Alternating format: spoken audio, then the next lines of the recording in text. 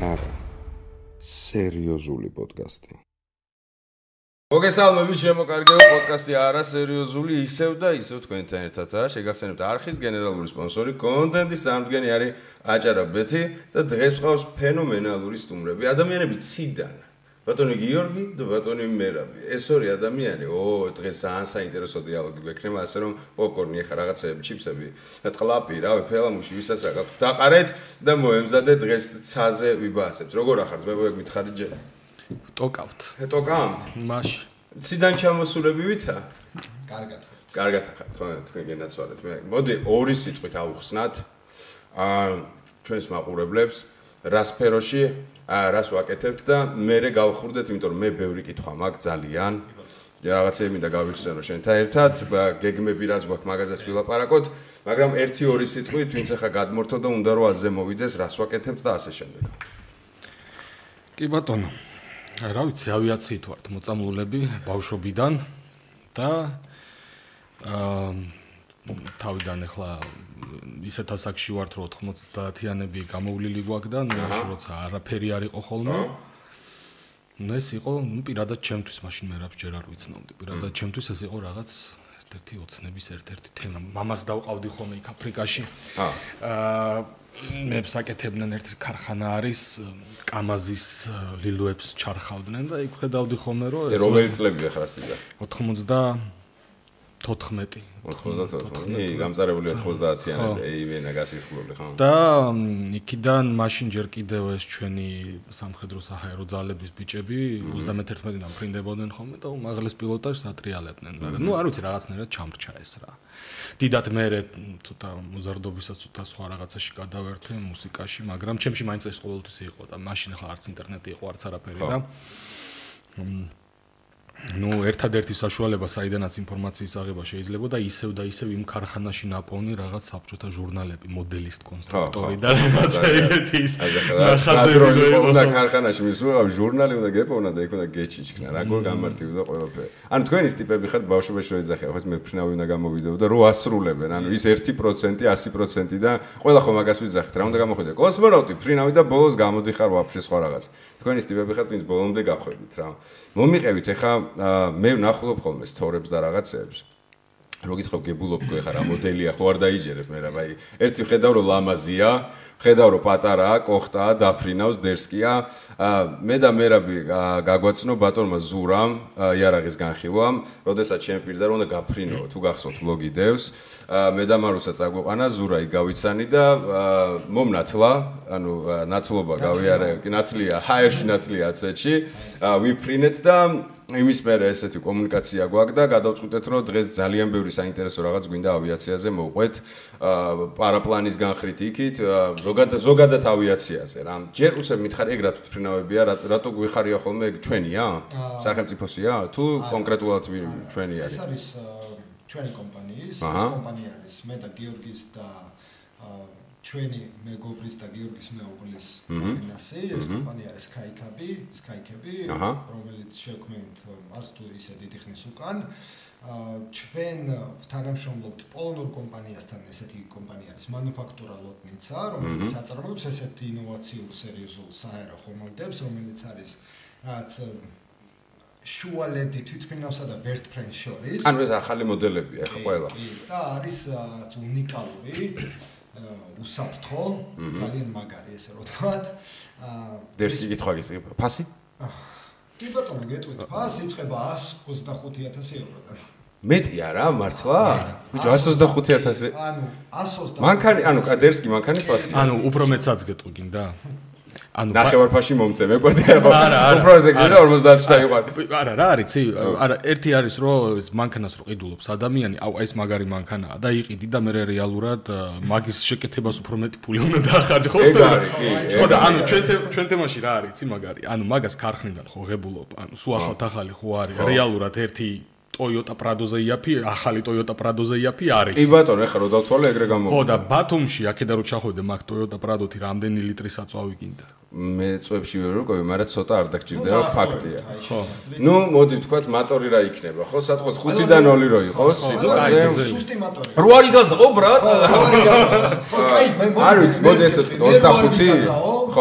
მე რო არ ვიგაზაო 30 ხო 25-დან 30 ლიტრამდე უნდა მეთქვა რა მე ესე წარმომიდგენია ეხლა რო არ ვიგაზაო რო არ იგაზაო 25 ლიტრით ჩვენი ჩაფრინდები საათში და 15 წუთში არა, მოდი ესე თქვა ზუსტი დრო თქვა საათი და 30 წუთი. ო რა ხუცუზე ნუ დაკარგოთ ეს რა.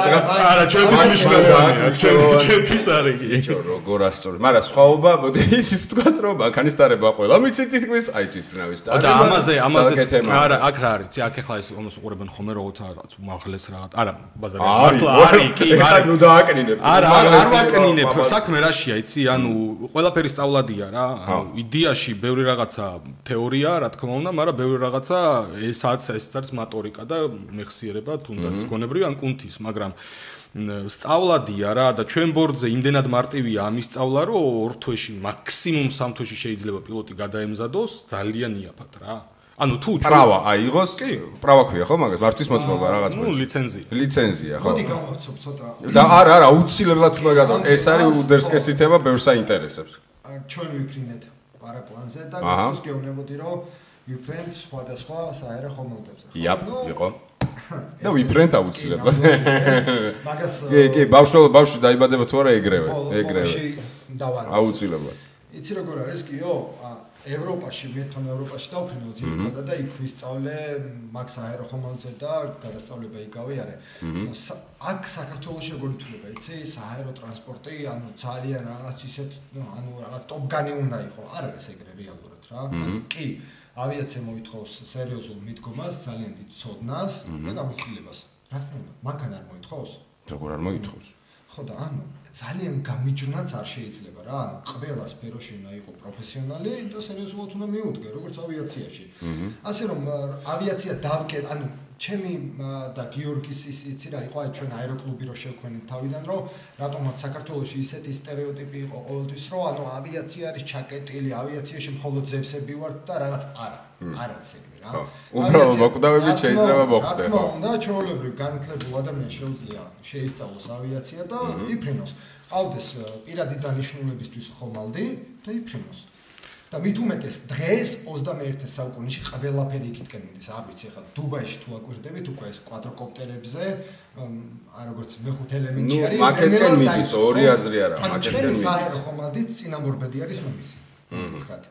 იმიტომ რომ ჭირდება ძალიან პატარა მდელო ასაფრენად. ანუ თუ შესაბამისი ამინდი გაქვს იდეაში 2 მეტრიც გაყოფა რომ დაფრინდე. მართლა? კი, ანუ თუ 2 მეტრი და ცოდნა.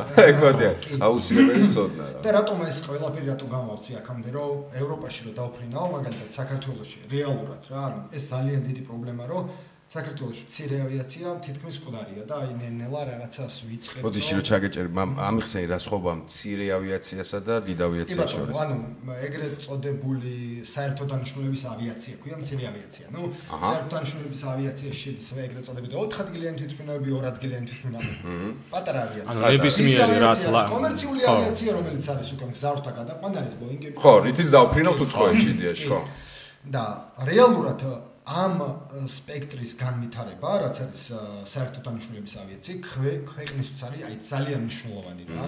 აი პოლონეთში ხო მაგალითად ძირითადად მე იქ დავფრინავდი πολონეთში. კარგი, არა მხოლოდ πολონეთში, ავსტრიაში, გერმანიაში და ნებისმიერ ევროპულ ქვეყანაში, სადაც შვეიცარიაში, სადაც ვიფრენია და გვინახია, ხო? ანუ როგორ ხდება? ანუ არის უბრალოდ სოფელი, სადაც არანაირი თქვა პერსპექტივა არ აქვს ამ სოფელს. ხო. აეროდრომს ააშენებენ და ის სოფელი იწყებს განვითარებას მეორე დღეს. ანუ აეროდრომი არის ბილიკი რა. სადაც მინიმალური ინფრასტრუქტურა მინიმალური, ანუ განაიცნო რაღაც აი ბილდის ასფალტი და იდეალური სტარტია ტურისტული მარშრუტის დასამთავრებლად. გვერდზე კეთდება უკვე გოლფის მოედანი, გვერდზე კეთდება სასტუმრო, გვერდზე კეთდება რაღაც კვების ობიექტი. ანუ ის ხდება ერთგვარი ინფრასტრუქტურული პლანზია რა. ანუ რეგიონი ვითარდება, ხდები?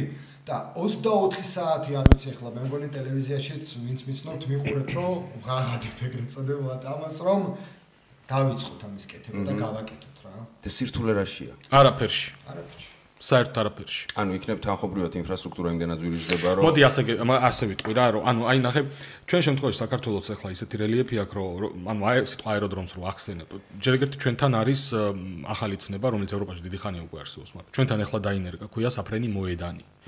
საფრენი მოედანი აეროდრომისგან განსხვავდება ანუ რაღაც სამართლებრივი თავისებურებებია მაგრამ საფრენი მოედანი შეიძლება ეზოში მოიწყო. ანუ მასშტაბში განსხვავდება პირველ რიგში ალბათ. არა, ეს საფრენი მოედანი არის შენი პირადი. ანუ შენ თვითმფრინავი ყავს სადღაც გინდა რომ დასვა, ხო? ანუ თუ გაქვს შესაბამისი, თქვა, სადღაც კახეთში გაქვს სახლი და იქვე გაქვს მიწის ნაკვეთი რა, შეგიძლია თქვა, შენ მინიმალური მოთხოვნებია, იქ შემოღობვა გააკეთო, მიხვიდე დაარეგისტრო, თქვა რომ ეს ჩემი საფრენი მოედანი, მიაკვიფრენ.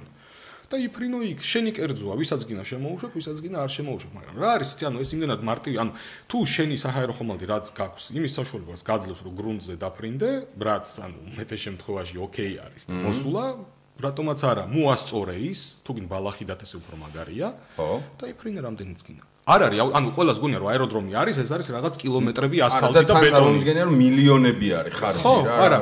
ანუ უბრალოდ მოასწორე მიწის ნაკვეთი, რომელზეც შეიძლება რომ დაფრინდე და თავარია ბორტი ყავდეს ისეთი, რომელიც ამის საშუალებას იძლევა და დღესდღეობით თელი ეს ზემსუბუქი და მსუბუქი ავიაცია რაც არის მაგმართულებით მიდის. ახლა ამერიკელებს რო შეხედა და უბრალოდ რო ჩააწერო ამერიკელი ან ალიასკაში რა ხდება, უბრალოდ აი ჩვენნაირი რელიეფი სადაც არის ისეთ ადგილებში მდინარეებში დაფრინავენ და სადღაც ჯურღმულებში ჯდებიან და ნუ აქვთ ახლა მაგის რესურსი და თვითმფრინავებით შესაბამისი ყავთ რა და რაც იდეაში ეს პრობლემა ნაკლებად არის. პრობლემა უფრო მენტალურია რა.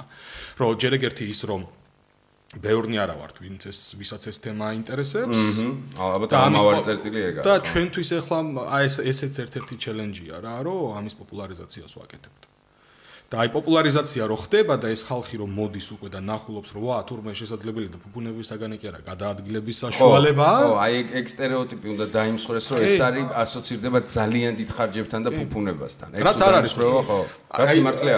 მოდი ჩვენი ბავშვობა ვიყოთ ელემენტარული, კი, მე მქონდა ფუფუნება, ღია თუ ამბობ, იმიტომ რომ მამა ჩემი, ბაბუა ჩემი ავიატორი იყო და ქონდა საშუალება და მე თუნდაც საჰაერო ძალებიდან მოვდივარ, 25-ების გამანადგურებელი ესკადრილიდან მოვდივარ. მაგრამ დღეს და არ მქონდა, ანუ ბევრს არ მქონდა მაშინ საშუალება, რომ რაღაც როგორ აგიხსნათ, რომ ინფორმაცია ხელმისაწვდომი ყოფილიყოს და გიორგი როსაც ამოზოგი ჟურნალში ხო, ბაზარი არა. დღეს ინტერნეტია, დღეს შეგიძლიათ უამრავი ინფორმაცია მეკითხოთ, ელემენტარულად შეგიძლიათ დისტანციურად ისწავლოთ ავიაციის თეორია. აი მოდი პირდაპირ გეუბნებით.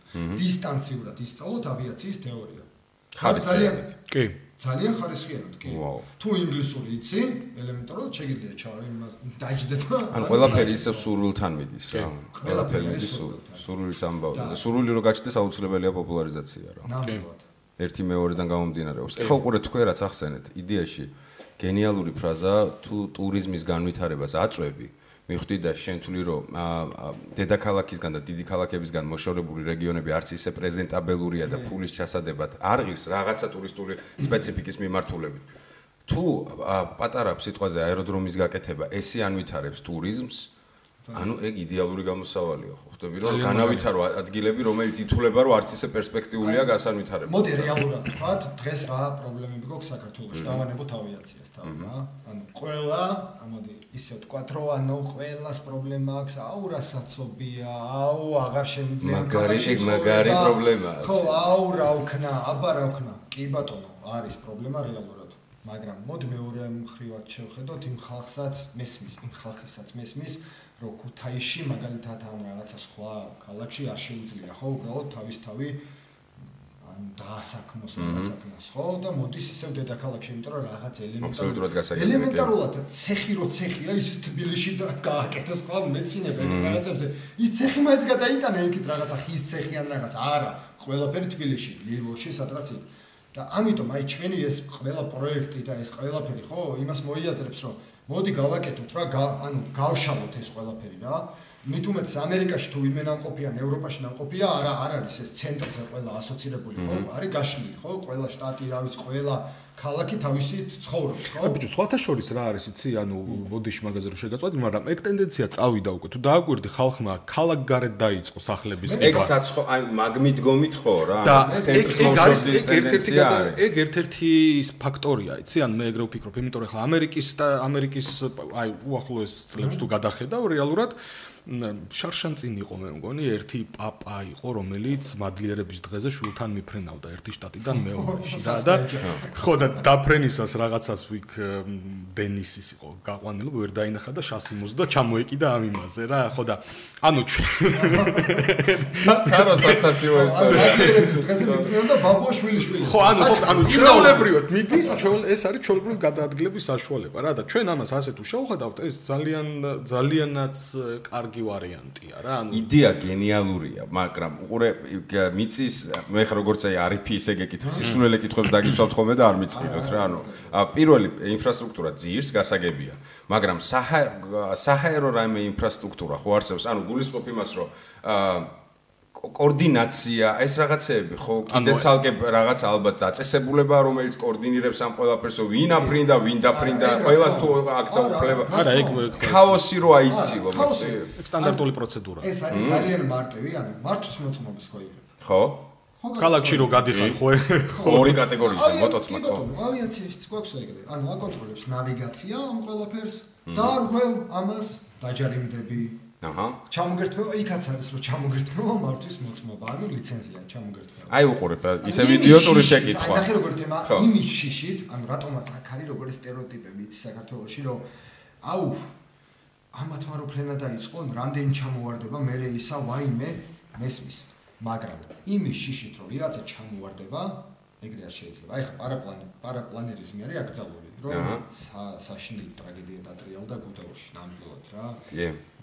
ჩვენი მეგობრები მთელი ეკიპაჟი შეეწირა ამას სამაშველოდ ეს პარაპლანის ტურისტი თვითონ ეს ბიჭიც რა ვიცი ძალიან დაზარალდა, მაგრამ ეს იმას ხო არ ნიშნავს, რომ ანუ ავგზავნოთ, დავხუროთ, იმას ვქნათ. ყველაფერს აქვს თავისი წესი, ხო? დავარეგულიროთ. რა თქმა უნდა. უნდა დარეგულირდეს ეს ყველაფერი. ესე არ არის. მაშინ მოდი ესე ვთქვათ, მოდი რა მანქანები ავგზავნოთ. ძალიან ბევრი ავარია, ხო, მაგ ლოგიკით კი ბატონო, აბსოლუტურად. ანუ იცი რატო? იცი რა, ეს არის მე იცი რას ვაბრალებ, უბრალოდ განუვითარებლობის ის არის, რომ ანუ ავიაციის განუვითარებლობის ის არის, რომ ანუ პირად არავინ არ მიიღოს განუვითარებლობა. ო არა, თვითონ არის ეს ამბო. რაღაც აი ხო იცი უცხო პლანეტელებს რო დაინახავენ და მაინც ესე რო უყურებენ.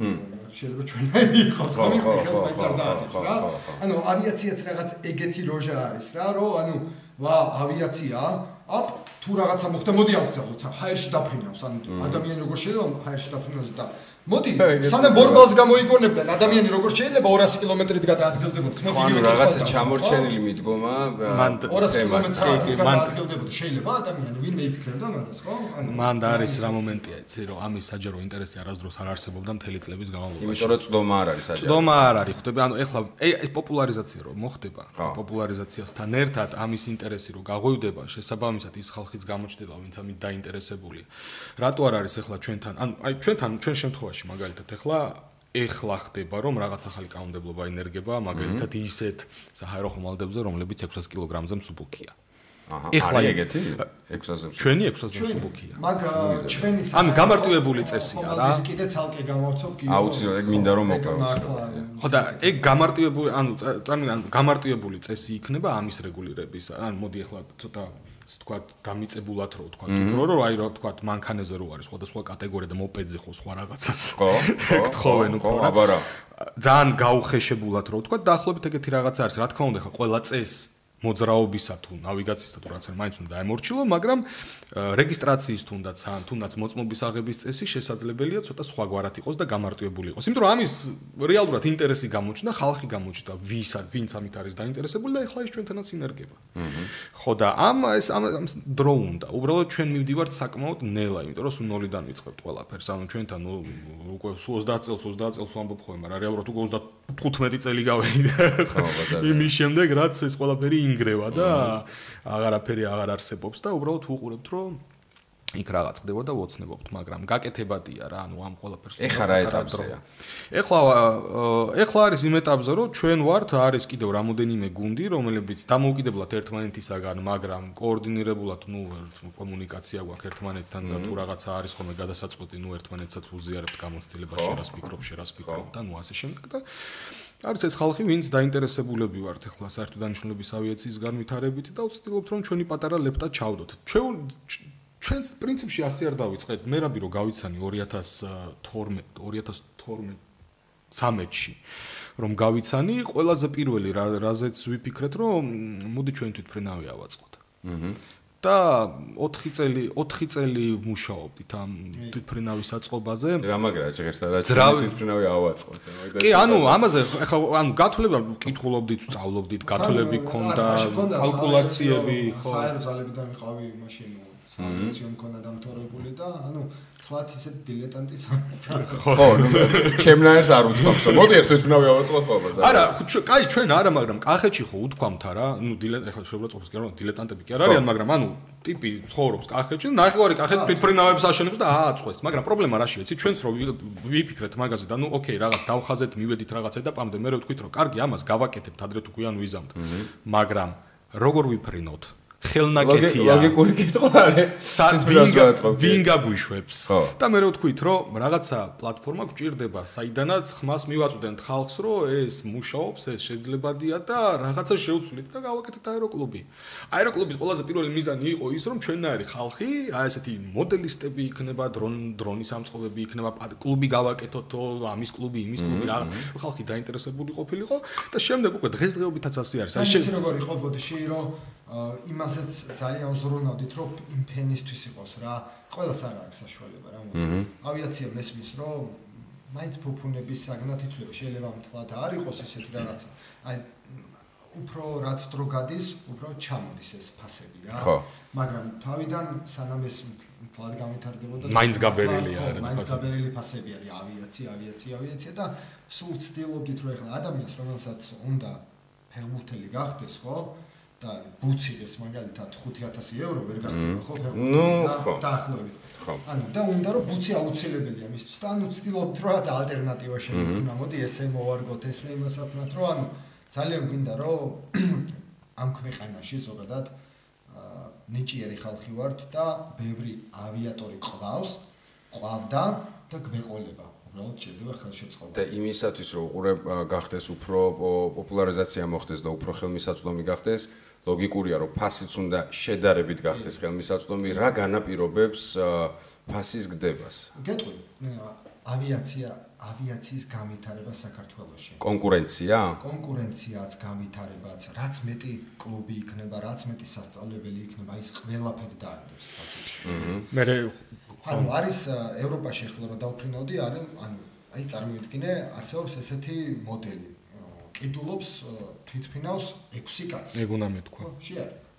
იზი არის თვითფრინავს რა რა ჭკვიანია ხო ბაზარი ანუ შენ ხო ყოველდღე არ დაფრინავ შენ რეკრეაციისთვის რა და 6 კაცი უყურებთ რა ანუ უვლით და რაღაც და 6 კაცი რო ყიდულობთ უკვე აღარ 6 კაცზე წდება გუში ხო ანუ ჩვენთან ეს კულტურა რო არ არის საავიაციო კულტურა ანუ აი იმიტომ არის რომ ეს ყველაფერი აი იმიტომ გითხარი ვაუ უცხოპლანეტელია ფრინავია უცხოპლანეტელი არ ვარ ეხა ანუ ევროპაში არ ვითვლებოდი რაღაც უცხოპლანეტელად ხო ბაზარი ფრინავები არიან რა და ანუ აქ რაღაცა აი ფრინავია და აურა მაგარი ტიპია და რაღაცა მეორე კიდე ავიაცია გახდა როგორი რაც არ მიყვარს რა ძალიან რა ეს ჩემი გულის ტკივილია გილსუ ეუნები რომ საავიაციაში ძალიან ბევრი აბარებს იმის გამო რომ ანუ თეთრი პერანგი ჩავიცვა ეს ოქროსფერი ისინი და ანუ კლიშეების გამო ბაზარი ეს არის ჩემთვის ნოლი რა ადამიანი როგორც კი მაგას ფიქრობს ის ვერასდროს კაი პილოტი ვერ იქნება რა ანუ ჩემთვის კაი პილოტი და მარტო ჩემთვის არა მე არ ვარ როგორ გითხრათ ზე ექსპერტი ანუ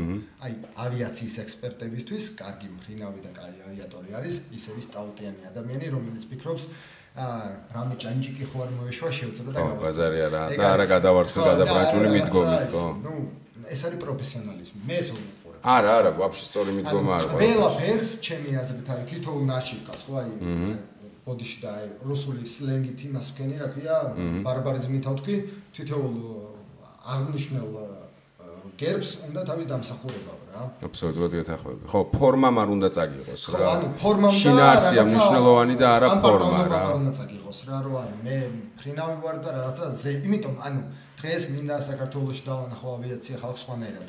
არა ისე როგორც ადრე იყო რომ აი ეს მფრინავი რა. არა, ის ჩვეულებრივი ადამიანი. და მარტივია ეგრე ჩაბარება და არა, ეს მარტივი ძალიან სპეციფიური არის, უბრალოდ ძალიან ბევრ შრომას მოითხოვს. და ჯანმრთელობის კიდევ აი ეგ უნდა კონკრეტულ იმდენად განსხვავებული სფერო არის და იმდენად სპეციფიური სფერო არის რაღაცა ჯანმრთელობის ნორმები ხო უნდა იყოს რომელიც განსხვავდება რა აი მაგასაც აღიხსნი ანუ მე ზღაური რო ხდები მაშინ არ აბარებ ხო ალბათ იმიტომ რომ ის სპეციფიურია ხო ბაზარი ანუ ფაქტობრივად ეგ სპეციფიური ყველა პონჩი აქ არის რაღაც ცალკე მფრინავის კომისია ხო მაგრამ ევროპაში არის მაგალითად როგორ იცი არსებობს ერთი დაწესებულება, რომელიც არის სერტიფიცირებული მაგალითად იმ საზღვაოდანაც, ავიაციის აგენტოდანაც და იქ მიდიან მძღოლებიც, მფრინავებიც, პოლიკლინიკაში ფორმასზე რომ მიდიხარ რა, ეგეთი თემა. ანუ რეგლამენტია, იცი არაზე უნდა შეგამოწმო. უბრალოდ არსებობს სახელმძღვანელო, შენ მფრინავი ხარ, ხო? შენ გამოწმებენ ამაზე, მეზღვაურს ამაზე, იმ თქვა მძღოლს ამაზე. განსხვავება რა არის? ანუ შენ თუ ხარ მოყვარული პილოტი, მოგეთხოვება ევროპაში მინიმალური, აქაც ეგრეა რა, მინიმალური როგორ გითხრა, ჯანმრთელობის მოთხოვნები. აი რა წნევა ალბათ, წნევის სვალებადობა, რაღაცა ეგეთი. რასთან ასოცირდება ნაგრუსკები ხო წნევაზე არის ძირითადად რა. თუ შენ რაიმე დაავადება გაგაჩნია, რა სახის დაავადება? იმწვალდება, თუნდაც კბილი რო გტკიოდეს. კბილი მაგალითად ელოდება. მოიცა. ჰაერში კბილი რო გტკიოდეს. წნევა ხო იცვლება მაღლა. ანუ აქ რაზეა იცი საუბარი? აქ განა იმაზეა რომ ხა შენ რო აქედან ახვიდე და ყაზბეგზე რო ახვიდე და ამას რო დაშვება 5 საათი, ეგ ერთია, მაგრამ ყვეთრად რო ადიხარ, აქაც ხო თავისი წნევა მეგრეში. ანუ მოდი მაგაზე არის კი. ერთ ამბავს მოგიყვები, ახეთში მოფრინავ ერთხელ რაღაც მარშრუტზე ვიყავი ყვარლისკენ და კბილი მქონდა დასაფლავდი რა. რატომაც ვიცი რომ ჩვენ ხო ესე გადადებული ამბავი ხო სანამ თვითონ არ დაიწყო მაგაზე რო არ მიდიხარ ხო. ნიმესილმა გაიგო. ორი პაშკა. ნიმესილის ხალხანას რო ყიდულობდა მაინც არ მიდიხარ. რატომაც ნიმესილი დამავიწყდა რა. მეცადილი და გავფრინდი და დამეწყო ეს კბილის ტკივილი თუ მე შიგნით თელი კისტა მქონია თუ რაღაცა. უიდე. მოკლედ აი როგორ დავჭექი იცი? ანუ საჰერო ხომად მეგონი იმაზე გავაჩერე რა ქვია ასაფრენ ბილიქზე ძრავი გამორთე და ანუ გადმოვედი და გაშავებული მქონდა ყველაფერი. ანუ ეგრე სწრაფად ხდება. ძალიან ანუ მოქმედებს ჰაერში კბილი შენზე. ანუ წნევა ძალიან გაწვება რა. აი სიტყვაზე იქ რომ მივდივარ კომისიაზე კბილი. არა, ნუ ეს ახლა ნუ აი სხვა გადამეტებულადაც რა თქმა უნდა. ხო? ქრონიკული დაავადებები გამორიცხულია რომ გაიარო კომისია თუ შენ გაქვს ქრონიკული ნუ ყუჭით უნდაც ან რაღაცა. ხო, შანსი არის. წნევები შაქარი, ნუ რა გულსის ზარგთა პრობლემები, ხო? ხედველობას გააჩნია კიდე. ყველა გაუცილებელი ხედველობა ყველა პოჩი კონდეს ხო? ხედველობა შეიძლება სათვალითაც იფრინო, არ არის პრობლემა, ნუ იმასაც თავის შეზღუდვები აქვს. ანუ შეზღუდა შენ ეძახი ალბათ ან სიმაღლე ან სიჩქარე? არა, დღე-ღამე მაგალითად. დღე-ღამე მაგალითად. თუ აქვს ფერების საქმის პრობლემა, შეიძლება დღის ფრენა, ღამე ფრენა არ შეიძლება მაგალითად და ეს რაღაცები და არის კიდე კომისიები განსხვავდება რაში? ნახე გიო, განსხვავდება PPL-ს და CPL-ს შორის, ანუ PPL არის private pilot license და CPL არის commercial pilot license, ხო? ანუ კომერციულისა და მოყვარული პილოტის მოთხოვნები ძალიან განსხვავდება ერთმანეთისგან. ის არის პირადი დანიშნულების ლიცენზია და იქ უკვე ხალხი გაბარია. ანუ იქ ორმაგი მოთხოვნა. რა თქმა უნდა, ხო, იქ უკვე სიცოცხლე გაბარია. რამდენად შესაძლებელია PPL-ის მქონე ლიცენზიით? არა, გათიშე კანონმდებლობა და რაღაცა ტიპი რო უცებ დასვა ჩეფერს და ვერ და რას რა კითხვა. PPL-ის წოდნით, ანუ პირადი მოხმარებისთვის აი ეს ბაზა აქვს, ის რაღაცა ლიცენზია აქვს, რაღაცა ჩეფე სიტყვას თეორიულად მოხდა და ბოინგზე რა მიჩნდება და რო დაუსვამს. გზავს დაუსვამს თვითმფრინავი ბოინგი. მართლა? Airbus-ს. ნახე რაღაცა მაშინ თამაში ხსავდიო. არა, PPL-ის მფლობელი ბოინგს დასვამსო? არა, ეგ გეტყვი. PPL-ის მფლობელი ბოინგს ვერ დასვავს, ჯერ მაქინან დავიწყოთ. რატო ვერ დასვავს? კონკრეტულად შეხება არ ქონია ბოინგთან, მაქინან დავიწყოთ. არა, შინაარსი. მე არ ვიძახი იდეალურად დასვავს. მე ვიძახი არ ჩაიხოცებია. აი სიტყვაზე. შენ თუ ხა სისტემებზე საუბრები რომ ამას გათიშავს და იმას ჩართავს და ამაზე სხვა თემაა. უსაფრთხოდ დასვავს. მაგაზეც მოდი, ნუ ვერ გაგცემ პასუხს ესე რომ დასვავს. გააჩნია თუ იმ ადამიანს ელემენტარულად თეორიული შეხება ყოველ შემთხვევაში ქონია დიდ თვითმფრინავთან. ანუ ეგეთი სხვაობაა. ანუ დიდი თვითმფრინავი არის, მოდი პირდაპირ ავხსნი, არის უფრო კომპიუტერი. ანუ კარგად თუ IT ესმის და იმის პროგრამები თუ ესმის და იმ IT-ში შეცდომით არ შეიყვანა ყველაფერი, რაც ყველაფერს ხო, მესმის. ხო. გამოიწვევს დასვავს. ანუ მე მოდი თუ მიუდგებით აეროდინამიკული პრინციპით, რა თქმა უნდა, დასვავს. ერთი და იგივეა. ანუ ეგ იგივეა რომ ეხლა ვთქვათ გადაჯდე ფორმულა 1-დან ვთქვათ ავტობუსზე გაგიჭირდება რაღაც ხეროვან მანევრები გააკეთო ავტობუსით, მაგრამ შეძლებადი არის. მაგრამ რაღაც პონჩი გავიდი. ერთია რა, იდეაში აეროდინამიკა რაცაც ამბობს ხა სწორია, ერთია, მაგრამ თავისებური არის. გააჩნია კიდევ. არა, ვერტფრენი სხვა ხა, ვერტფრენი სხვა არის. ეგეც სხვაობაა ვერტფრენი საერთოდ არ უნდა დაფრინდეს. ვერტფრენი არა, ვერტფრენი გინახავს სადმე ფრინველი, რომელიც ვერტფრენს გავს. და ვერტფრენისნაირად შენ თუ აეროდინამიკის კონტექსტში ხო მაგ ლოგიკით ხო ბაზარია. სხვა იმას ტენდენცია აქვს რომ იფრინოს. ძრავის გარშე ყველაფრის გარშე აიღე 10 კილომეტრზე თვითფრინავი გაუშვი ხელი. მაგას ვაკითხებოდი რომ მოფრინავდით რომ მე ვთქვი არა მიხსნიდა რომ თვითფრინავზე რაც არ უნდა მოხდეს ფრთები აქვს მეუნება და მეუნება ამ ფრთებს ესე ხო არ შვება მე ვთქვი ფრთები მე წარმოვიდგენე რომ ესე უნდა იყოს და არა ყველა პონჩი დაждდებაო რა მაგაზე მე ვთქვი კაი დავც ვერტალიოტი მაგ ლოგიკით არა. ვერტფრენი არა. ამიტომ აი ჩვენი გიროკოპტერი, ჩვენ ყავს. აი ეგ არის მაგმხრივ, აი ახლა ეს შედარება რაც გავაკეთეთ, მაგ თვალსაზრისით არის გენიალური რაღაც რა. რატომ ითხარე? იმიტომ რომ საიდან დავიწყე ხო ავტოროტაცია. ისე რომ გავიგოთ მაგურებდება. Google-ი არ ჩავთო დაახლოებით ეგრე. ხო. მოდი იცი როგორ ეს რახან გიროკოპტერზე წავიდა ლაპარაკი, ცოტა ისე დავიწყოთ რომ მაყურებელისთვისაც გასაგები იყოს საერთოდ რაზე. ხო, იასნა. ნუ ხა გიო შენ ახლა ჩემი ისტორიებიდან და მეგობრებო. ხო, მე იმენა უზივარ ბაზარი არის. მაგრამ გიროკოპტერი არის საჰაერო ხომალდი, რომელიც არის გაჭედილი ვერტფრენსა და თვითფრინავს შორის. რატომ? ეს რომ შევხედავთ, არ ვიცი გიო, თუ შენ შეძლებ მონტაჟით, რომ შემდეგ შენ კადრი გამოუშვდა, ეხა ჩათვალეთ რომ აჰა. კი. უსაფრთხო რატო არის? ვერტფრენიც რაც ტრიალებს ეს ზემოთ, ხო? ხრახლი. ეს არის ძრავზე მიმაგრებული. და ჩვენი რაც არის ტრიალებს, რაცაც გიორგი განახებდა აქ, ხო? ეს ძრავზე დამოკიდებული. მე მხოლოდ მაქვს მიმწოლი ძრავი.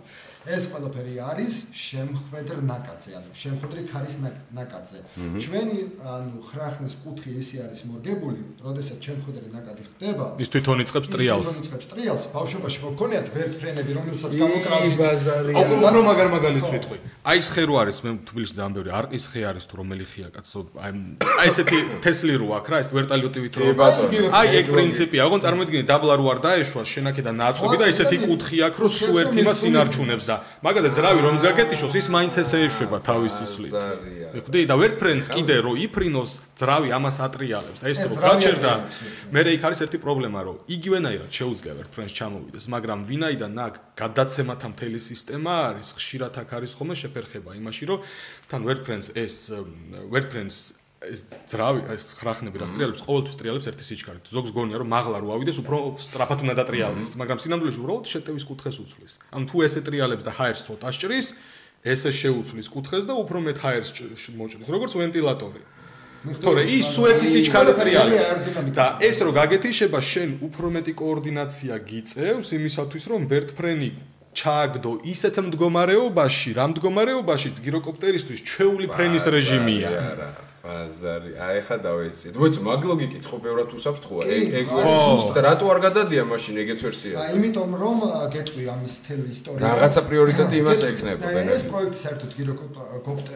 გიროკოპტერის პროექტი იყო მეორე სოფლიო ომამდე დაიწყო ესპანელებმა შექმნეს პირველი გიროკოპტერი უბრალოდ ამის განვითარება რო დაიწყო მეორე სოფლიო ომი დაიწყო ხო ხდები იზღა ეცალა მაგისთვის ეგ ამბავი და ეხლა აი მართლა გეუბნები 15 წელია რაც გიროკოპტერი დაიწყეს ანუ ხელთავიდან ეგრე რო ვთქვათ რა ხელთავიდან დაიწყეს და მე ვამაყო მართლა მიამაყება რომ ერთ-ერთი ანუ სოფლიოში ბევრი პილოტები მაგის არა ვართ რა და არის ძალიან ინოვაციური და ვითარდება იმიტომ რომ ნენელა ვითვისებთ სოფლიოს ანუ ჩვენი კომპანია რაც არის KK-ები ვართ ამ პოლონური კომპანიის წერნა არ დავამთავრე ჩვენ ერთად მუშაობთ ჩვენ მანუფაქტურა ლოტნიცასთან ერთად ყიდით ამ თემ სოფლიოში როგორც საქართველოში ასე მთლიან სოფლიოში ახლა მე და გიო დღეს ვლაპარაკობდით რომ ანუ კოლუმბიიდან და გიო მეხუმრება ვიდეოზარი მოჩანიშნულ კოლუმბიიდან მაქვს ვიდეოზარი რომელიც ანუ ადამიანი მეუბნება რომ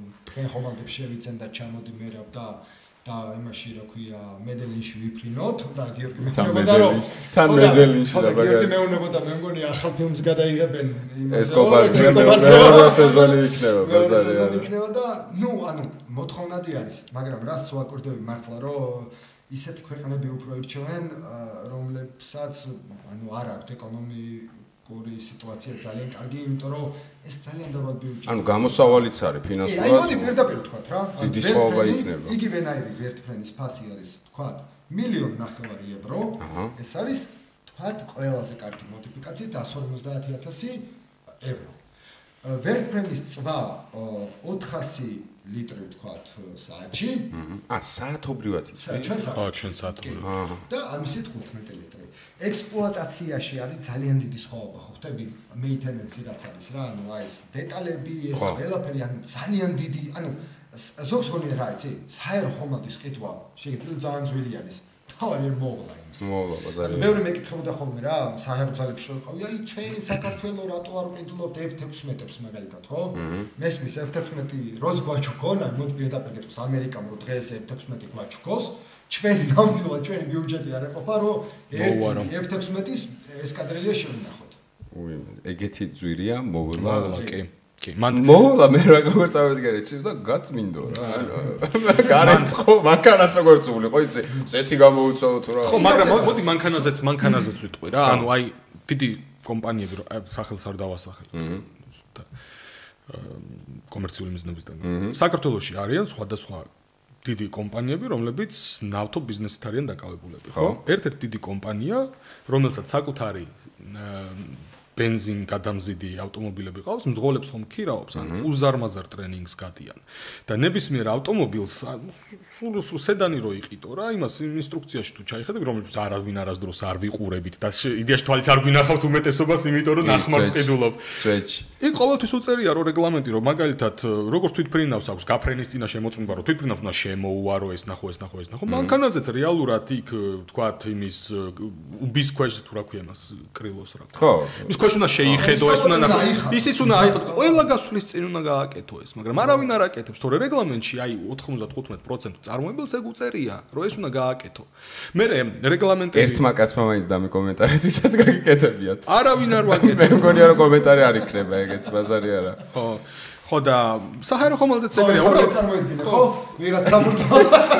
დილიტრო გავდია და წარმოიდგინე რომ შემოწმების დროა, რა, წაადიჟე დაიქოკა წავიდა თუ რაღაცა მე სადგაზრა საბურავი ხუევას დაიღო.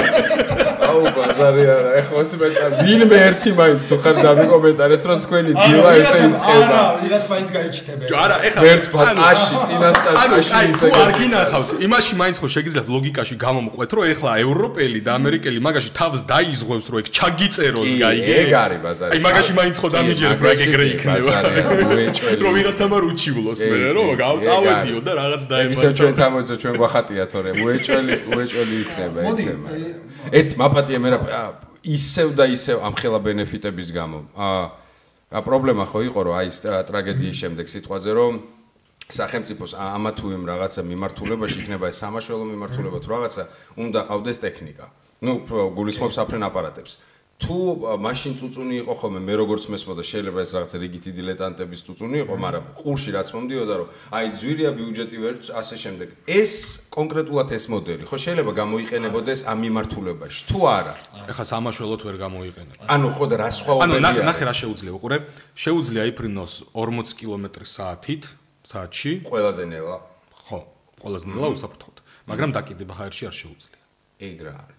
აი როგორც ვერტფრენი რომ დაეკიდოს და გაჩერდეს ერთად.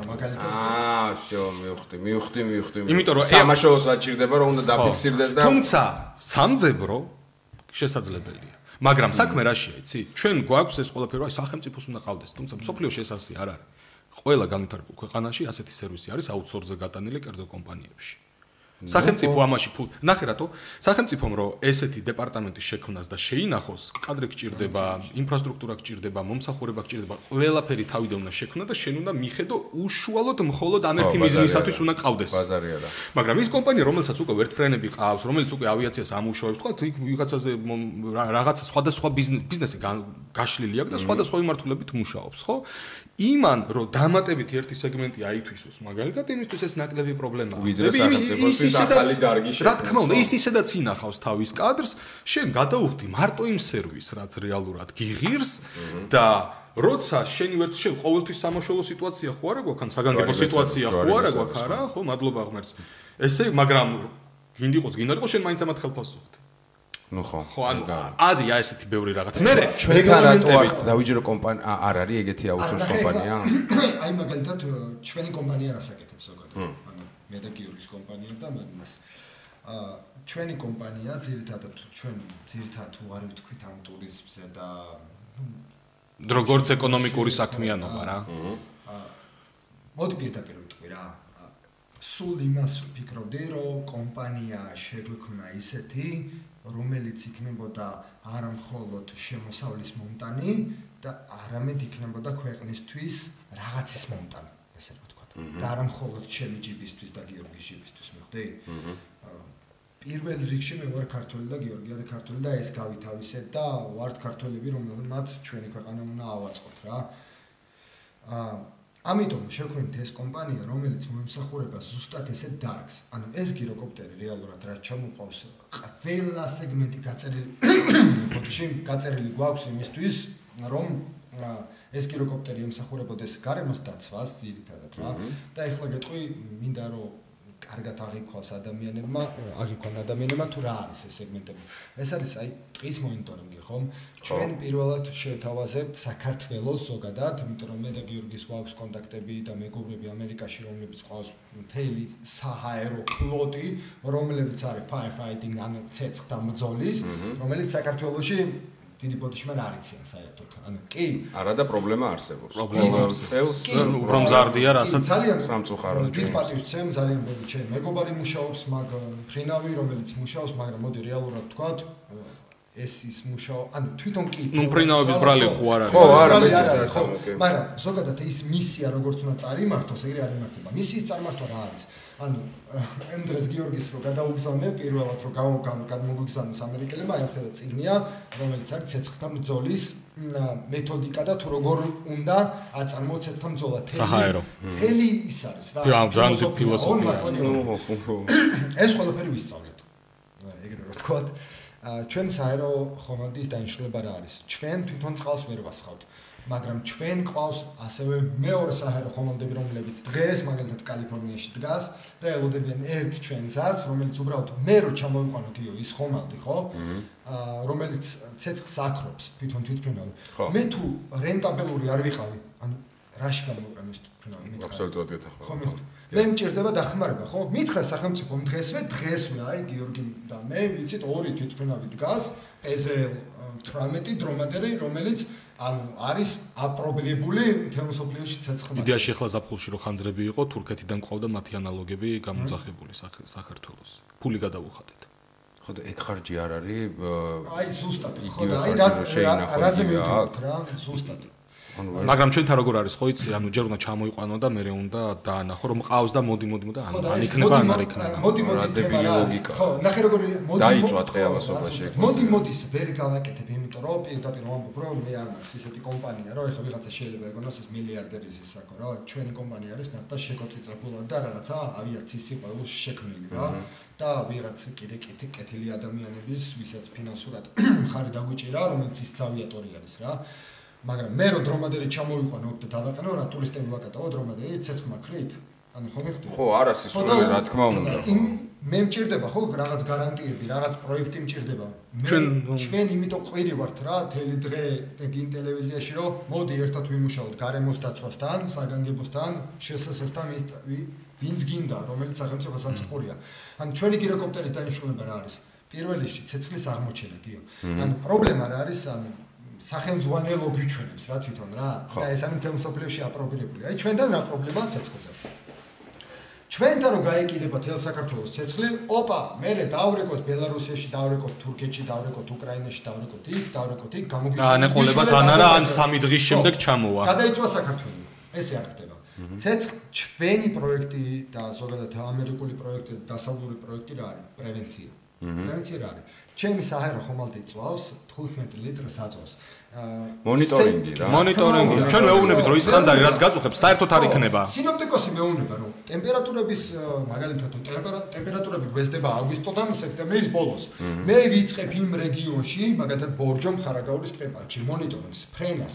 ეს იქნება 24 საათიანი მონიტორინგი. ჩვენ გვიყენია კამერა, რომელიც არის თერმოხედვით. ინფრაწითელი ხედვით, ანუ შემიძლია როგორც ვერ გამოეპარება ხო? მე რა შემიძლია? ნუ კოორდინირება, აი მარტივად მინდა რომ ხალხის ენაზე ხალხის თავამდე მივიტანო რა და არა ავიაციის ენაზე. აი მაგალითად თერმოკამერა რა შემიძლია გავაკეთო. მე შემიძლია დავასხივო ადგილი, სადაც არის ცეცხლი, რომელიც ჩვენი ვერტფრენი დღეს ვინც მუშაობენ სამწუხაროდ იმას ვერ ხედავენ და სადაც კვამლია იქასხავენ და ის კვამლი არ ნიშნავს რომ იქ ცეცხლია.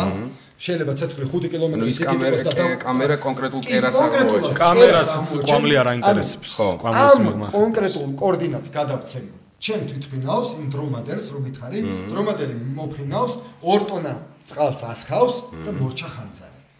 და აღარ ჭირდება საქართველოს გადაწვა. მე მართლა კითხვა მაქვს.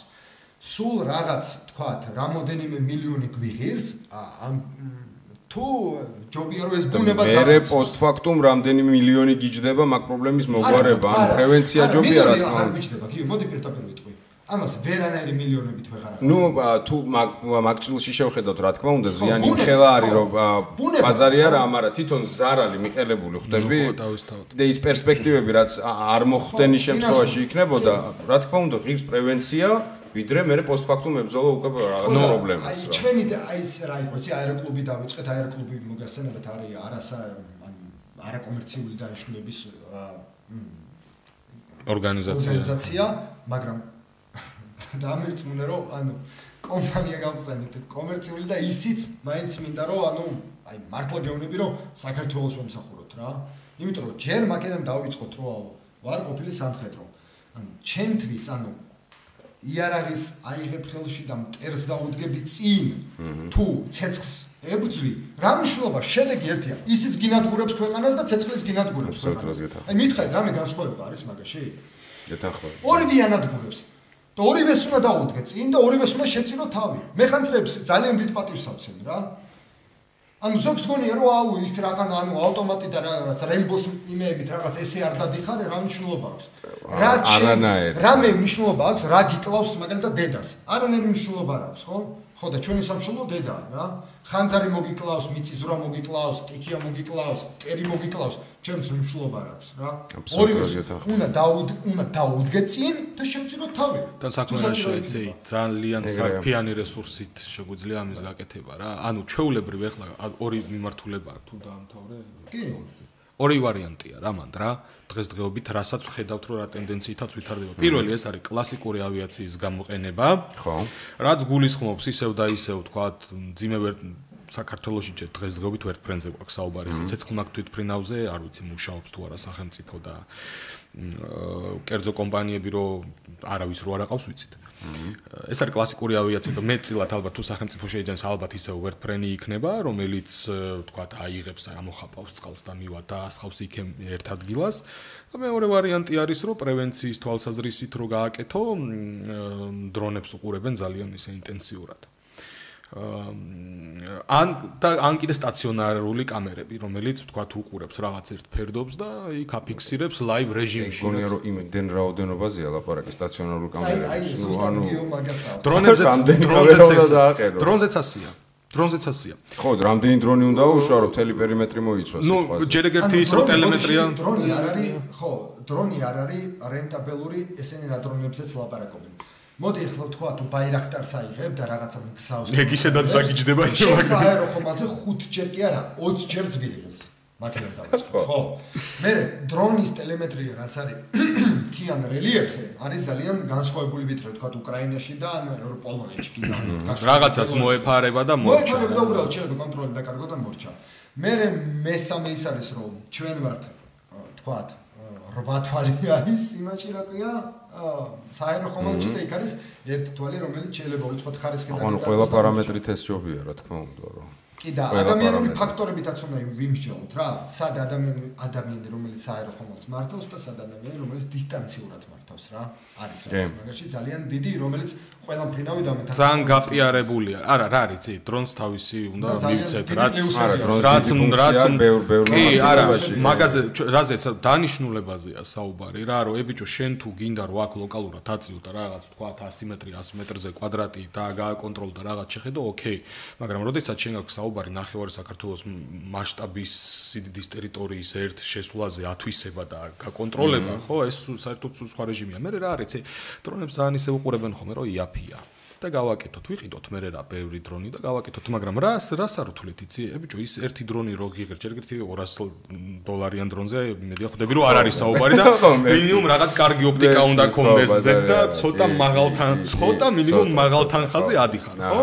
მაგრამ ოკეი, კაი, ვიყიდეთ ეს დრონი. ამ დრონს, ეს დრონი ჯერ ერთი ვიცით, რომ ვთქვათ, ანუ ზღაპარია რა, ეს 10 კილომეტრი და იმის იქით, კი, გაფრინდები, მაგრამ რისკია რა, ანუ ძალიან თუთავზე და მეც არ მიდე ეგეთი ხო რისკია რა, ძალიან დიდი რისკია, ამიტომ მაშინ მართლა ძვირადღირებული დრონი უნდა ყავდეს, მაგრამ თუ ეგეთი ძვირადღირებული დრონი არ ყავს, იმიტომ რომ ბევრი გვინდა რომ ყავდეს, მაშინ ყველა დრონს თითო მაღალი გამავლობის მანქანა უნდა, ყველა დრონს თავისი ოპერატორი უნდა, დრონს ის ავტომობილს საწვავი უნდა, ზეთი უნდა, საფოხი მასალები უნდა და მძღოლი უნდა, რომელსაც ხელფასი უნდა უხადო და ის მაღალი გამავლობის მანქანა ერთი მინიმუმ $60,000 ხო დაგიჭირდა. ხო და მაინც ადიხარ ბევრად დიდ ხაზზე. მაინც მაღალ თანხაზე ადიხარ, ხვდები? აი ხა ცეცხლს რა შეიძლება. ლოგიკას ვერ ხვდები რატო მაშინ ვერ კეთდება მაგას. არა, ვერ კეთდება, არა, ეხლა ეს საუბარი მინდა რომ ისე სწორად გავიგოთ, ჩვენ განავწუწუნოთ, რომ აი არ გამოდის და არ კეთდება. ეს არის ჩანასახის ეტაპზე რა, ჩვენ ხო ეხლა ისე ხო არა რომ 10 წელია პროექტში ვარ. ხო, ჩვენ ეხლა ამ ზაფხულში აქტიურ ფაზაში გადავედით უკვე, როდესაც პირდაპირ ხელშეკრულება გავაფორმეთ საწარმოსთან, რომელიც სპეციალურად ჩვენთვის მაგალითად ეხლა ერთ-ერთი ბორტი არის დამზადებული მაღალმთიან რაიონში რო იფრინოს, აი სპეციალური დატიუნინგებული ძრავით და ანუ მოკლედ მთელი რაღაცები. ეხლა რასაც უტესტავდით რა. ხო და შავი ფერის. ხო და აი აქტიურ ფაზაში რაც გადავედით, უკვე აქტიურად დავიწყეთ ამის ასე ვთქვათ PR-ი ალბათ და შეხვედრები და ინფორმირება და რომ მარტო ცეცხლზეა რა. ხო, არა. აქ არის ბევრი რაღაცა. აი მაგალითად მე ყველაფერი მიყვარს საერთოდ. გახსოვს კახეთში რომ ვიფრინავდით? საერთოდ არგუმენტებით მიყვარს რა. ანუ ადამიანი რომელიც მელაპარაკება არგუმენტების გარეშე, შემიძლია არ მოусმინო რა. მე მიყვარს, როდესაც არის რაღაც ქმედების ისა, სიტყვის უკან არგუმენტები. აი მაგალითად ძალიან ბევრი საიდან გაჩნდა ეს გარემოს პრობლემები და გარემოს დაცვითი პრობლემები, ხო? წლების უკან, როდესაც მე კახეთში დავფრინავდი, ხო? საფრენ მოედანს ვეძებდით ტერიტორიას, აეროკლუბისთვის. უბრალოდ დავფრინავდი რა, რაღაცას ვეძებდი და ერთხელ ფრინდები რაღაც დილის 5 საათია, ან მზე ამოვიდა და აი არც არის ამასული რომ ავფრინდი და ალაზანზე ესე გადავფრინო ვიყურები. ვა, იცოხი. ეს რა არის რა კრება, ხო მივხვდი. მე რა, დილის 5 საათი ამ ხალხს რა უნდა. დავტილანდი რას ხედავ, თურმე თელი ალაზანი რაღაცებს გადაკეტილი აქვს, ხვდები? ფევზაო, ბრაკონიერები. ჩავიწერე ჩემ ხო რამდენ მიმართულებას ისნის ბაზარია. მოვჩინო ერთხელ ხედავ, დამინახა ვიღაცამ და ეს რუსულად არის აი ეს გაზ 66 რა გაზ შისად შეესწს რო ეძახიან ხო შეშასრო წლების ხო ტყიდან რო ათრევენ მორებს რო ჩაუბოვენ ვიღაცა გარბის როგორ იცი ანუ თითქოს აი ხო იცი ახლა რო გარბი ახლა დრონი რო დაედანება ხოლმე და რო გარბი ტანკები ხოლმე რა და ვიცი რატო გარბის რა ვიცი ყველა ხელს მიქნევს ეს რატო გარბის მივხვდი იმიტომ რომ ხით არის დატვირთული ხვდები მუხა აქვს მოჭრილი ახალგაზრდა მუხა აქვს მოჭრილი ხვდები მიფრინავ ვიღაცა თობს მესვრის ვიღაცა ისა ანუ ნათირობს ხვდები რა ხო ბაზარია ანუ არავის არ უსროლია მილიონი მიმართულება რამდენი ყოფილა იცი რომ აი ნატახტრიდან გვიფრენია იქით და კვამლი ამოდის რა და დაჟე უთქვამს რომ ხო არ გადავცეთ ხო არის მე და კნიუჟელი არის ანუ ნუ თუ არ ვიციან ახლა აქ რო ხანძარია და მე გადაგვიცია რა ნავიგაციისთვის იქიდან იქით გადაუცია და მოხსენებულიც კი არ ყოფილა ის ხანძარი არ და კვამლი ამოდის უზარმაზარი და იწვის ტყე ხო იწვის ტყე ხო და აი ჩვენი 4 კერა 5 კერა ჩვენი ნახე ჩვენი საჰაერო ხომალდის მაგარი არის როდესაც მონიტორინგს აკეთებ მოდი ეს თქვათ რა ხა შეიძლება ვიღაცა მიყურებდეს YouTube-ზე და რაღაცა მაგალითად არალეგალურად აქვს თევზი დაჭერილი ხო მე არავის არც მართლა გეუბნები არც ის სიამოვნებს რომ ვიღაცა დაიჭინონ და ციხეში გამოკეტონ არა მე ვაკეთებ პრევენციას მე რო იგავიფრენ, ის გეცნობათ რომ თქვენ ვერასდროს, ვერც ხეს ვერ მოჭრით, ვერც არალეგალურად ინადირებთ და ვერც ითევზავებთ. და ვერც ხანძარს ვერ გააჩენთ. და უნდა თქვა, მე კიდე ხშირად ვიფრენ ეგ პოდკასტი შესაძლოა. აი ეგ თემა და მე სულ ვიფრენ, ანუ და არ ვიხლები ფრენ. აი ეგ შესაბამისად რაც გინდათ, ის კიდე მე სუცაში ვარ სულ გეყურე. ეგ ვარიანტია რა. ხო, არა, საოცარი. კიდევ ერთი დადებითი რა არის, იცი? ერთდროულად შეგეძლია ეგ ყველაფერი აკეთო. ხო, რა მნიშვნელობა ისთვის მიფრინავ. ბაზარი ამდენიც გინდა გააკეთო. ეხლა წარმოიდგინე, ყველა ეს მიმართულება, თან მით უმეტეს საქართველოს ეხლა აქ შვედეთის სახელმწიფოსთან გვაქვს ახალი ხელშეკრულება დადებული ამ მიმართულებით, გარემოს დაცვითი მიმართულება და უამრავი ფაინდინგია იქ, რაც გამოსასწორებელი გვაქვს. ყველა ეს ფაინდინგი ცალ-ცალკე რომ თან რა არის, იცი? სატყეო დეპარტამენტი ცალკეა, ის ცალკეა, ყველა მიმართულება ცალ-ცალკეა, ხვდები? ანუ შენ თუ გინდა თუ დაცულ ტერიტორიებში შეხვიდე, იქ ცალკე დეპარტამენტია საერთოდ და გვერდზე შეიძლება მეორე ტყე იყოს, რომელიც ვაფშე სხვა დეპარტამენტია რა. ხო და ყველა ცალ-ცალკე დეპარტამენტმა რო თავისი მიმართულებით რო იმუშაოს, ყველამ ხო ცალ-ცალკე უნდა დახარჯოს ფული. რატო როცა შეიძლება? როცა შეიძლება ფრენაზე, ხო, ერთ ფრენაზე გააკეთო ეს რა. ხო და მე ჯერა რო ეგ ყველაფერი პროსტო დროის ამბავია რა. იმდენად ალოგიკურია მაგ ყველაფრის არ გაკეთება, ხვდები? იმდენად ჩემი გადმოსახედიდან ძალით ბოროტება არის მაგაზე თვალის დახუჭვა. იმდენად ლოგიკური გამოსავალია რა. ამდენი რაღაც პრევენციის რომ მაშინ უნდა მოხდეს რა. აი ერთ რამეში ხო დავეთანხმები. შენ ხომ მსახიობი ხარ ძმა? ვცდილობთ? კი. აი ნახე. გიორგი არის მაგალითად სავიაციო იურისტი, მე მფრინავი ვარ, ხო? ვიღაცა დურგალი არის და ვიღაცა მაგალითად მეთუნექი, ხო? სწორად ვთქვი, ხო მეგობრებო? კი. ხო. ყველა უწუწუნებთ რეალურად თელი საქართველო, აუ ეს ქვეყანა და ეს ქვეყანა. მოდი რეალურად დავინახოთ ეს პრობლემა. ანუ ჩემი გადმოსახედიდან მომბობ, შეიძლება ეს ჩემი გადმოსახედი არ არის აქსიომა და რაღაც ის, მაგრამ ესია რა. ყველამ ვაკეთოთ ჩვენი საქმე. ხუთიანზე. და ეს ქვეყანა იქნება ყველაზე ლამაზი, ყველაზე წარმატებული და ყველაზე კარგი. ყველა ჩვენ საქმეს მივხედავთ. აგური ჩვენ საქმეში. მე რო ჩემ, ანუ მართლა გეუბნები, აი გულით ვამბობ რა. მე რო ვიყო დურგალი, აი არ სადურგლო მეყარებოდა ყველაზე, მაგრამ ნუ ავიატორი ვარ, რა ვიცი ესე, გამაჩინა უკოლმა და მიყვარს ავიაცია. ანუ ავტოსპორტში ვიქნებოდი, ავტოსპორტი მეყარებოდა. რა მნიშვნელობა? ყველა, ანუ მე იმის თქმა მინდა. ქვეყანაში არ გვაქვს პრობლემა რა ხალხო რა.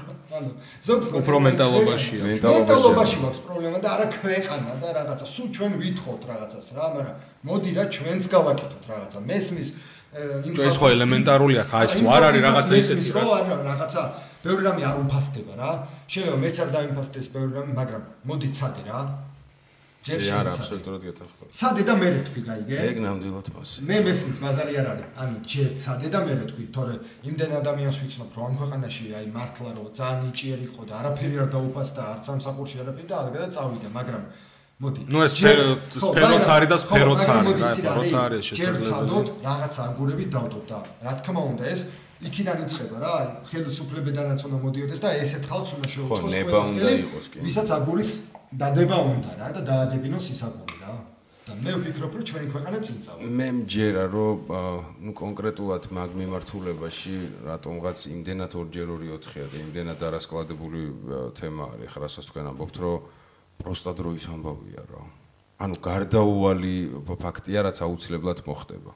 და შემდეგ პოდკასტზე ჩვენ დავждდებით და უკვე განვიხილავთ მომხდარის, გახარებულის რაღაცა ანალიზს გავაკეთებთ, რომ პოსტფაქტუმ ეხა რა არის გასაკეთებელი კიდიან რაღაცა, იმიტომ რომ ჩემი რაღაცა გაუთვითცნობიერებელი თემის მიმართულებით ტვინისთვის იმდენად მარტივად დამილაგეთ ეხა მე და ალბათ ყველასთვის. ხვდებით, იმდენად მარტივია ამის საჭიროება, იმდენად იაფია, იმდენად მრავალფუნქციური არის და ასე შემდეგ. ნუ მე მგონი არ დროის ამბავია რა.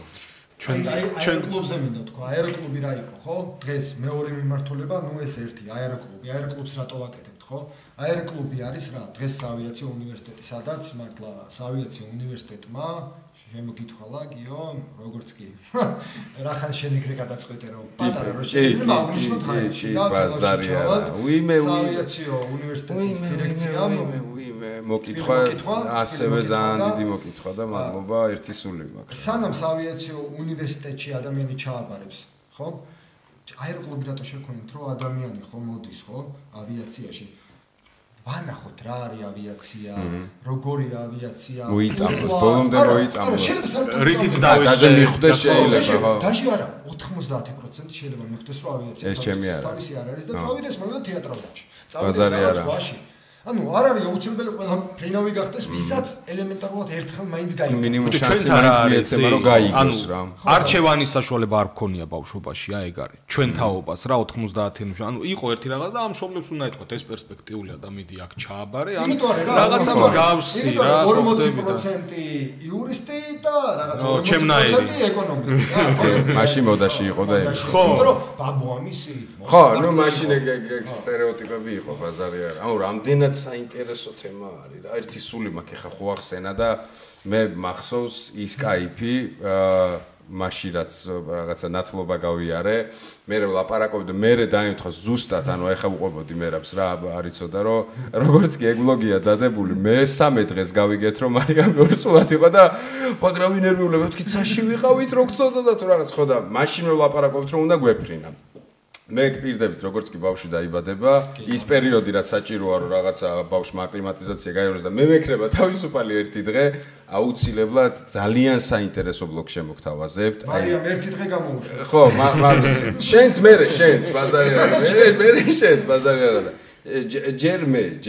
ჯერ მე და გპირდებით რომ საოცარი ბლოგი გელოდებათ დეტალური აღწერით დეტალური მოყოლით დათვალიერებით და რაც თავარია ფრენი და ასე შემდეგ დასაწყისში თქვი ერთი თემა უბრალოდ სულ მაინტერესებდა აქამდე რატო ვერ მოიფიქრეს ეხა ფაქტია რომ დრონის პრინციპი რა ანუ რაზეც იყო ლაპარაკი ეხა ხო აქტუალური გახდა ვიდეო დუბაიშო და მფრინავი რაღაცა მოტოს პრინციპით როზის და ასე შემდეგ რამდენად უსაფრთხოა ეკლონტი რა განვითარებადია რა ჯერ არის როგორ იცი აი ძალიან ნედლია რა აი ძალიან ნედლია იმიტომ რომ მოდი პირდაპირ გეტყვით ვინგსუიტი ხო ყველა მეცის მე არ ვიცი ვინგსუიტი არის ფრთებით რო ეს აუ ხო ბაზარი ხო ძალიან მომწონს ეგ ვიდეოები ძალიან მაგრამ უაპასნესია ალბათ ხო ხო და ყოველ დღე რაღაცა დაიღუპა ხო მიხვდი მაგ სპორტს უყურებ ხვდები რომ ეგეთი ალბათობები არის რა აი ხალხს გონია რომ ეს ვიდეო ნახან ძალიან ლამას ან ვიდეო ძალიან ლამას ვიდეო ჰაილაიტია ხო ხვდები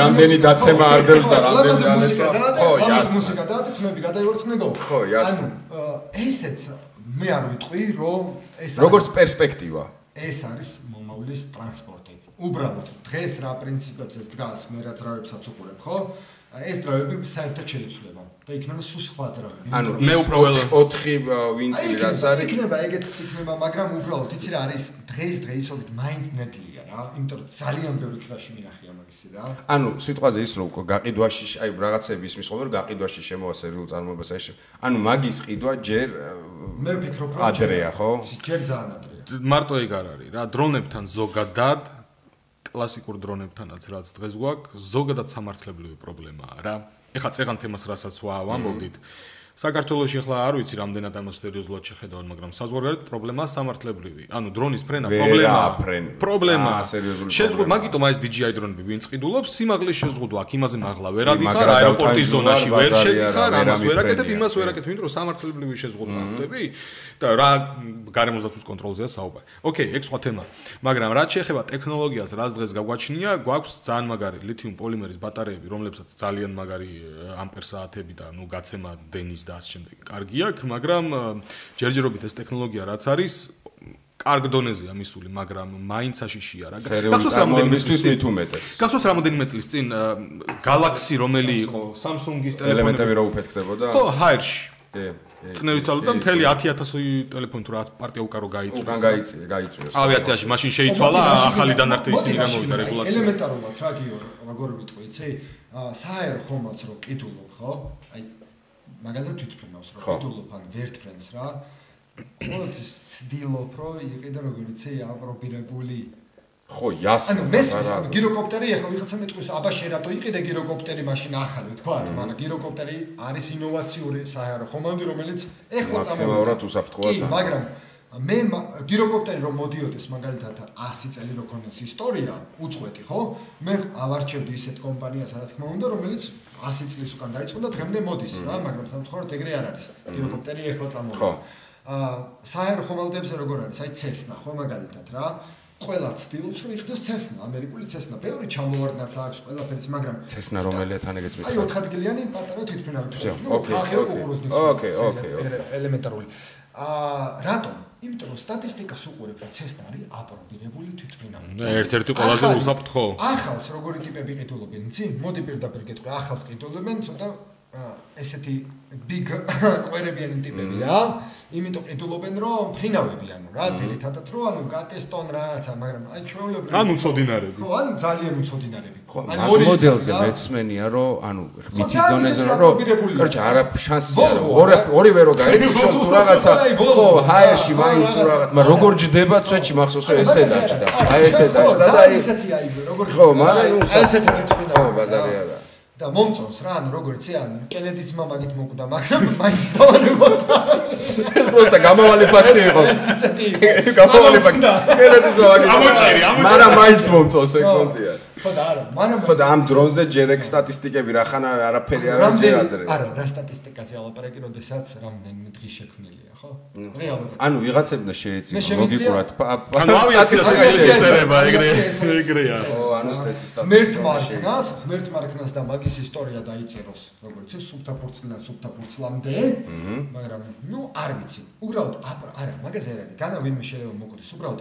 აი წუნები რაც აქვს ელემენტარული გიორგიმ რაც თქვა ის ბატარეის წუნი ბევრი რაღაც შეიძლება რა დრო უნდა რა აი ზუსტად ეგ უნდა ყველაზე მეტად აი ხა შენ რომ იხსენდი ფრთები ამას ფრთები არ არის სიტყვაზე გაგეთიშა აეროდინამიკის პრინციპი არაფერი რა მანდ არაფერი ქვასავი წამო ხო კი აბარა რამე პარაშუტი რო დაამაგრო ხო მაგრამ ნახე იმ პარაშუტზეც მოდი ესე ვიტყვი რა მე მიფრენია საჰაერო ხომალდებით პირადად მე რომელსაც გქონია პარაშუტით მაგალითად ერთ საჰაერო ხომალდზე უკრაინაში მომივიდა ღვთის რღვევა ეგრე ვთქვათ ღვთა მომერღვა ტესტ ფრენას ვაკეთებდით მაგრამ სიმაღლე მქონდა ისეთ დაბალი რომ კი კონტეინერი რაღაცა 8000 ევროიანი პარაშუტი მეთოდით და რომ გამესროლა უბრალოდ ის პარაშუტი რა მიწას დაეცემა ხო ხდები ხო სიმაღლე ჭირდება რომ გაიქცეს კაპაციტეტის მომიწია ყოფნა ანუ ის დრონითაც მე არ ვიცი ის როგორ და მოდი ცოტა პროფესიონალური თვალით ხო მე არ ვიცი ის როგორ ამინჩი დაფრინოს ეხლა სადღაცა იქ რაღაც მარინასთან გამოიყვანეს ხომ იხდი და CNN-ის და BBC-ის თვალში აწიეს და დასვეს ეს ჩემს არაფერს არ ნიშნავს და დაამიჯერე 11 ავიატორისთვის არაფერს არ ნიშნავს ის მე უნდა ვნახო მაგალითად როგორ დაფრინავს ქარიან ამინჩი როგორ დაფრინავს ეს ამინჩი როგორ დაფრინავს ეს ამინჩი ანუ ესე გამოიყვანე და ჰაიდა პაშოლ ეს მხოლოდ შეიხებ შეუულიათ ხო მიხვდები იმიტომ რომ იმათ ვებხობი ხავთ ხვდები ხო და ეხლა მაგით თუ ჩამოვარდებიან დიდი ამბავი რა ეხლა საწყანაში მოეწყვა შეჭამოს მომენტი რა არ გაუკვირდება წყულს რა ითი მოკლა ლოგიკა მაგაშია შუაზია იმიტომ გათვალისწინეთ ქვეყანაზე და არა საქართველოს თორე ხო ბაზარი არა მაგ ლოგიკა თუ ის შემოსავალს არ შემოიტანოს აზრი არა აქვს ბაზარი არა 1.30 წელი ანუ აი რთული სათქმელი იყოს შეიძლება ძალიან მალეც იყოს მაგაზე არ არის ანუ ოკეი კაი შანდო სტატისტიკა რო დაიდოს დროში რამდენი დრო ჭირდება თუ ფრენების რაოდენობა როგორც აი ჩემი აზრით ეს რო სრულყოფილ საჰაერო ხომალდებად იქცეს როგორც ჯო რა არის არ უნდა თუ საჰაერო ხომალ მანქანა უნდა რო იყოს ხო და მაგას ვამბობ წეგან დრონებზე მაგიტო თქვი რეგულირებადია თქო ჯერ უყურებ როგორც მანქანას მაგრამ იმით აერში რო აიწევი всё დაფრინა უკვე მორჩა იქ უკვე შენზე სხვა კანონები ვრცელდება არა იმაზე დაწერილ კანონი ფიზიკის კანონებზე ვამბობ რა აი მარტივად ვიტყვი რომ არსებობს ესეთი მოსაზრება ამ დღეს Facebook-ზე დავდე ის პოსტი რა ბოინგი და ერბასი იცი ხო მე მგონი შენც ერთი ევროპული ერთი ამერიკული მერე ბოინგი არის როგორი ტიპი იცი თვითმფრინავი ანუ ნენა რაღაც ჩვენ ვეძახით რომ ანუ კაცი პილოტები მექანიკი ხო მოდი ესე მუჟიკურია კაც და რა და ერბასი როგორი როჟა იცი აიფონი მაღლა დაბლა ესე დაფრინავ რა ჯოისტიკი გაქვს რა ხო დაჟე რამე შენ თუ არასწორი გააკეთე ბლუზ საკლავი გამოდის და ოპა შენ ნაძირალა შენ ხელი გაქვს თვითონ მართავს აი გარის ერბასი რა ავიდა რო იქ რაღაცა ჩაერთო თელი საქართველოს ავიაცია და ზოგი ამბობს რომ აუ რაღაცა თქვენ რაღაცა საუკუნეებს არაყევით რაღაცა იმას არაყევით ანუ ის ნოვატორულია Airbus-ი არის ახალი თავი ის არის iPhone 3 ეს არის iPhone 13 ნუ ესეთი როჟია რა ძალიან რა ესეთი აი თმები რო წეანო ვახსენებ ხო თეთრი საროჭკა და ესა ერანგი და ეს თმები აი ობრაზიც რო ჭირდება მან შეგიძლია რა რა ეპილაცია რაღაცას უარდესა ჰოპ ჰოპ ხო ბაზარი არა მან მოსა ხვდები რომ დაგცხებენ Airbus-ის ეს როგორი Airbus-ის ფანებო ეს როგორი თემა კომენტარებში გელოდები ოღონდ მართლა როგორი თემა წამოწია იცი BMW მარტო ექტება რა მაგრამ ნახე და როგორც იცი, ანუ, როდესაც ცუდი ამინდია, ხუმრობას თავი დავანებოთ, Boeing-ზე გიწევს, ანუ კონკრეტულ 737 Boeing-ზე ძალიან მუშაობა, ხო. მუშაობა გიწევს რაღაცა აქეთ-იქით, ხო. Airbus-ი ვიდეო წარაფერი. უბრალოდ ლეჟმი იმან იმუშავებს რა ქვია. ამაგარი ისიც გავიგე რომ ბანკანებში ხო ვიცოდი BMW Mercedes, ეხა იქაც ვიცი უკვე რა, Airbus-ი და Boeing-ი. მაგრამ ამ დროს ხდება ეს რაღაცა. როდესაც Airbus-ის ავიონიკა და კომპიუტერი ურევს, საერთოდ ძალიან ისდეც. მარტივად ხო, ხო, მაგრამ ისდეც. მანქანას თუ აგირია, შენ უბრალოდ გადააყენებ და მორჩება რა. არა, გადააყენებ ან ზეს დაგიწვავს მეც, ან საწვავს დაგიწვავს მეც რა. ისეთი საერთოდ ძალიან სხვადასხვა სპეციფიკაა, რა თქმა უნდა. ძალიან ბევრ სასიცოცხლო რაღაცას იწვევს და ძალიან ბევრი რაღაც გამოიწვია ამ ყველაფერმა მაქსირო შექმნეს, ხო მაგალითად რა. თუ გახსოვთ რომ ჩამოვარდა და ახალი მოდელია Boeing-ის და აი რო გითხრა როგორ შედარება გავაკეთო, იცი ელემენტარული. მოკლედ იქ არის ერთი მოწყობილობა იყო, რომელსაც უნდა გამოიანგარიშებინა თვითმფრინავი ჰორიზონტალურად ესია თუ შეტევის კუთხეს ანგარიშებინა. ესია თუ ესე. სენსორია რა, რომელიც თვითმფრინავის ჰაერის ნაკადთან მიმართებაში კუთხეს ანგარიშობს. ხო. ხო და ეხა ამ მაქსზე ძრავები წინ დააყენეს უფრო, შედარებით უფრო დიდი ძრავები, უბრალოდ ცოტა დიდი ძრავები დაუყენეს, რომ სიმძლავრე ქონოდა, მაგრამ მე გზასთან ეს პრასვეტი შემცირდა დიამეტრი რო გაეზარდა. ეხა გადავიწვევი. ნუ სეჩ მათემატიკის ფორმულები ერორი ამომიგდა. მარტივი რაღაცაა რა, წარმოიდგინე რომ ანუ ტიპს დაუყენეს ესეთი ძრავი თუ ეყენა დაუყენეს ესეთი ძრავი და ფთის ქვეშ რო ამაგრი აღარ ეტეოდა რა. всё. და ცოტა რა ამიხსენი რა ნორმალურად და ცოტა წინ გამოწიეს ეს ძრავები, ცოტა მაღლა აწიეს, მაგრამ მე გას რო აძლევდი გაწევა ხო ამ ძრავებისგან არის და შესაბამისად ამ თვითმფრინავს გაზის მიცემისას ნუ კუთხეს უცვლიდა რა. всё. და ამ კომპიუტერს ქონდა პროგრამული უზრუნველყოფა, რომ თუ გაზი მიეცი, თქვა და შეტევის კუთხე ანუ ეს ცხვირი აწია მაღლა, არა და არ უნდა აეწია, იმიტომ რომ პილოტმა არ მოკაჩა თქვათ რუჩკა იქ, მაშინ შენ გაასწორე თვითმფრინავი. და ამან მისცა ერორი. ანუ ის სენსორი არასწორად კითხულობდა სიგნალს, კომპიუტერს ეგონა რომ თვითმფრინავი ეხლა არის ისეთ მდგომარეობაში, რომ უნდა გაასწორო და ცხვირი დაბლა დააწევინო. კომპიუტერმა ესე იგი თვითონ გაასწორა ეს საჭირო და გამოიწვია ვარდნა. ხო პილოტი ეკაჩება, მაგრამ კომპიუტერი არ აძლევს მაგის საშუალებას. ანუ კომპიუტერი ეუბნება რომ არა, შენ არ ხარ მართალი. ის პონტი არ არის კომპიუტერ, პაშოვ ნახვი და პონტი. აი F16-ზე წეღან რო ახსენებ და სხვათა შორის ინჟინერებს ჰქონდათ ეგ გენიალური იდეა. თავის დროზე ამერიკელებმა როდესაც დაიწყეს F16-ის და F18-ის წარმოება, ეს ორი გამანადგურების მულტიფუნქციური რაც ყავთ გამანადგურებელი თვითმფრინავი საჰაერო ძალებში, მაშინ იყო ეს ორი კომპანია იჯიბრებოდა. ორივე დატოვეს, იმიტომ რომ ორივემ თავისი ნიშა იპოვა, მაგრამ თავის დროზე F16-ს ჰქონდა ერთი პრობლემა, რომ როდესაც სტიდნენ პილოტი, როდესაც აკეთებდა ეს ვერტიკალში, როცა მიდიოდა და უნდა გადმობრუნებულიყო, აქ ერთ მომენტში უბრალოდ აღარ იყო გაწევა და თვითმფრინავი ჩამოვარდა.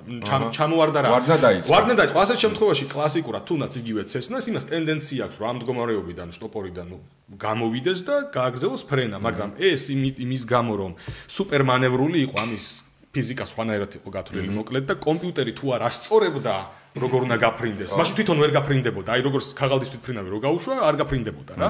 კომპიუტერი ასწორებდა. ეს პილოტი ეკაჩება რომ გამოიყვანოს ამ მდგომარეობიდან, მაგრამ კომპიუტერი არ აძლევს საშუალებას, იმიტომ რომ რეალურად კომპიუტერი თვითონ მართავს იმას. ნუ ჯოისტიკი გიდგას ჩოლებრივ, როგორც Sony-ს PlayStation-ია, ხო უნდა მეთქვა. კი, ეგ არის. შენ პირდაპირ თვითმფრინავს არ მე მაშინ ვიცი მართლა ის კომბატი მაქვს ნათამაში. გადახურული. იმენა გადახურული. მაიტარა მე თვითმფრინავი. ხო და ინჟინერებს უთხრეს რომ ის რო ჩამოვარდა ეს რო იმას აკეთა ინჟინერებს უთხრეს რომ დავაი გადააკეთეთო რა და იმათ ვერაფერი რო ვერ მოიფიქრეს პროსტა ეგ კნოპკა დურაკებისთვის რა რომ გათიშე კომპიუტერი всё და მაგარია კი ანუ ეგ მაგის პრაქტიკაც არის მაგრამ ხო ხდები ანუ რამდენი მანამდე ცუდი შემთხვევა უსწრებდა მაგას წინ რას მე შევეხო გიო მე და შენ ერთმანეთი ეს ჩავსასწავლდით ესე რომ თქვა პარაგლაიდინგიდან რა და დღეს პარაგლაიდერებს ძალიან დიდი პრობლემა აქვს ზოგადად რომ ვერ დაფრინავენ. მიზეზი? მიზეზი ისაა რომ ის კრაში რაც მოხდა იმის შემდეგ გაგრძალვებია და რაღაცა და რეგულაციები და რაღაცა და მინდა იმ ხალხს მივმართო ვისაც ვინც შეიძლება გვიყურებდეს და გეხებათ ეს თემა რა. უბრალოდ აკრძალვით არაფერი საშველი არ არის რა. ამას ჭირდება რეგულირება საფუძვლიანი მიდგომა და ეს ხალხი მართლა ძალიან ბევრი მაგით ოჯახს არჩენდა. მართლა არჩენდა რა, ტურიზმის განვითარება. ვაფშე პონტი მოკვდა? ხო, არ დაფრინავენ და მოდი ოჯახის რჩენასაც რო თავი დავანებოთ და რაღაც კომერციულ მიდგომასთან. შედეგები ჩამოდიან ბიჭები გოგოები. შეჯიბრებებიდან რა. წლებს უკან დავიწყეთ ჩემპიონატზე. წავედი ჩემპიონატზე, ჩამოვედი და აი წინა წელს რო აიგრძალა, ამ წელს უბრალოდ რო აიგრძალა, რეზი ლაფაჩიშვილი გახდა ჩემპიონი თურქეთში. რომელიც სოფლიოზე გავიდა წარმოიდგინე და ასევე დავით ხეცურიძე, გოგოები და მონიკა ტაბატაძე, წარმოიდგინე გოგოები, ანუ გოგოებიც კი იმაჭებიან და ეს აი არ მინდა რა, აი ამ ადამიანებს რო დაეკარგოთ რა, მართლა არ შეიძლება. ანუ ფიქრობ რომ სამუდამოდ მოკვდა პონტი? არა, არ მოკვდა, მაგრამ ნახე როგორი თემაა. დროს კარგავთ რა. დროს კარგავთ მაგაში. სპორტის სამინისტრომ ჩვენი არ არის, იმათმა ჩვენი არ არის, ამათმა ჩვენი არის. აბა ვისია, ხო, ესე მოკლათ მაშინ, ხო? ანუ ყველა ქვეყანაში პირდაპირ როგორც სპორტი ისე არის აღიარებული საქართველოს გარდა. საქართველოს გარდა. და ეს ფედერაცია რაც არსებობს, ხო, საქართველოს პარაგლაიდინგის ფედერაცია, ანუ დაიწყეს ამ ხალხმა გიო 1993 წლიდან ირაკლი კაპანაძემ და შემდეგ გიორგი შავერდაშვილი შეუერთდა. აი როგორც ნულიდან დაიწყეს და აი ყველანაირად თავისი სახსრებით, აი გორაზე რო ყავდი აყვანილი, აი ყველაფერი თვითონ, რა ვიცი, აი როგორც თავის ფინანსებით შეიძინეს რაღაც მანქანა, მე რაღაცა, აი არ ვიცი რა, მოიტანეს დღემდე. და დღეს ჩვენი პილოტები, აგერ მეც ჩემპიონატზე ვიყავი, პირველად გასული ჩემპიონატზე მომზადებული წავედი მერვე ადგილზე მეკავდი, ჩემები ჩემპიონები გახდნენ საერთოდ, ხომ მიხვდი? მაგარია. და თელი თან საქართველოს არის აი პირდაპირ პარაგლაიდინგისტვის უნიკალური მხარე, იმიტომ რომ თაგორიანი არის. ყველა ვინც ჩამოდის, ყველა მაგას ამბობს. რატო არა გაქვთ განვითარებული? რატო? ერთ-ერთი ძალიან მაგარი, ძალიან ცნობს, ომამდე იყო რა, შარშან ზაფხულში იყო. ვასილევი ვლადიმერი უამრავი გამომწა რუსულენოვანი პაბლი ხო იცი ცალკე თემაა რა, ანუ იქ შეიძლება უკრაინელი რუსი მაგას დიდი მნიშვნელობა არ აქვს. ენა განაპირობებს მაგას რა. ანუ ასეულობით 1000 გამომწერი ტიპს და რაღაცა და აქ იყო ჩამოსული რა და რო გავიგეთ რო აქ არის ჩამოსული, ეგრევე კონტაქტებზე გავედით, მე გავიცანით რაღაც და მაგას გомნოდა თუ რანაირად, როგორ შეიძლება რომ ეს არ იყოს უკა ჩვენთან აი სწორ მინდორზეო ხმელეთიდან იმით ვეკაჩებითო რომ ბაზარი მე მგონია რომ ნუ იდეაში მართალი ხარ აგრძალვით არაფერი არ გამოდის ჩაკორექტირება გააზრება საჭირო და სწორი ქმედებების მიღება რომ გამოირიცხოს მსგავსი ფაქტები და აგრძალვა მაგ მიმართულებით ხოს ის ვიცი რა აი ხალხსაც მინდა რა მიუმართო რა ანუ რაღაცნაირი იმათ გადავიკიცით რა ეს ხალხი რა ანუ ვატყობ რა ასე ვიღაცას რაღაცა ფეხი დაუწევ, ვიღაც ჩამოვარდა ხო ადამიანი. ანუ რომელიმე ადამიანს უნდა ძალით ჩამოვარდა. აუ შედგა, აუ კომენტარებში ვკითხულობდი გული მისკდებოდა რა. ესე ადამიანის ჩაქოლო, გინ კარგი მესმის რა. რომ რაღაც პრობლემა იყო, ხო? ყველა ერთმანეთს ქოლავს უბრალოდ რა. ანუ ხანდახან დავფრინავ და იმას ფიქრობ რა, მეთქი ხარ. ავარებულად რომ ამეთქე. ერთი შემთხვევა არ განაპირობებს სტატისტიკას რა. აქ თუ გადარჩი მესმის ბევრი ვარდნა იყო, მაგრამ თქვენ სოფლიოში ვარდნები არ გინახავთ. მაგას ვიზახი, ერთი შემთხვევა არ არის ტენდენცია და არ არის სტატისტიკა. ხვდები კონკრეტული ტრაგედიები. იქაც იყო, მოდი პირდაპირ პარაგლაიდინგშიც ძალიან დიდი პრობლემები იყო რა. ბევრი ანუ იცი რა გორე, ანუ რაღაც ისიც უკონტროლო იყო, მაგრამ მაგით აკრძალო საერთოდ დახურო.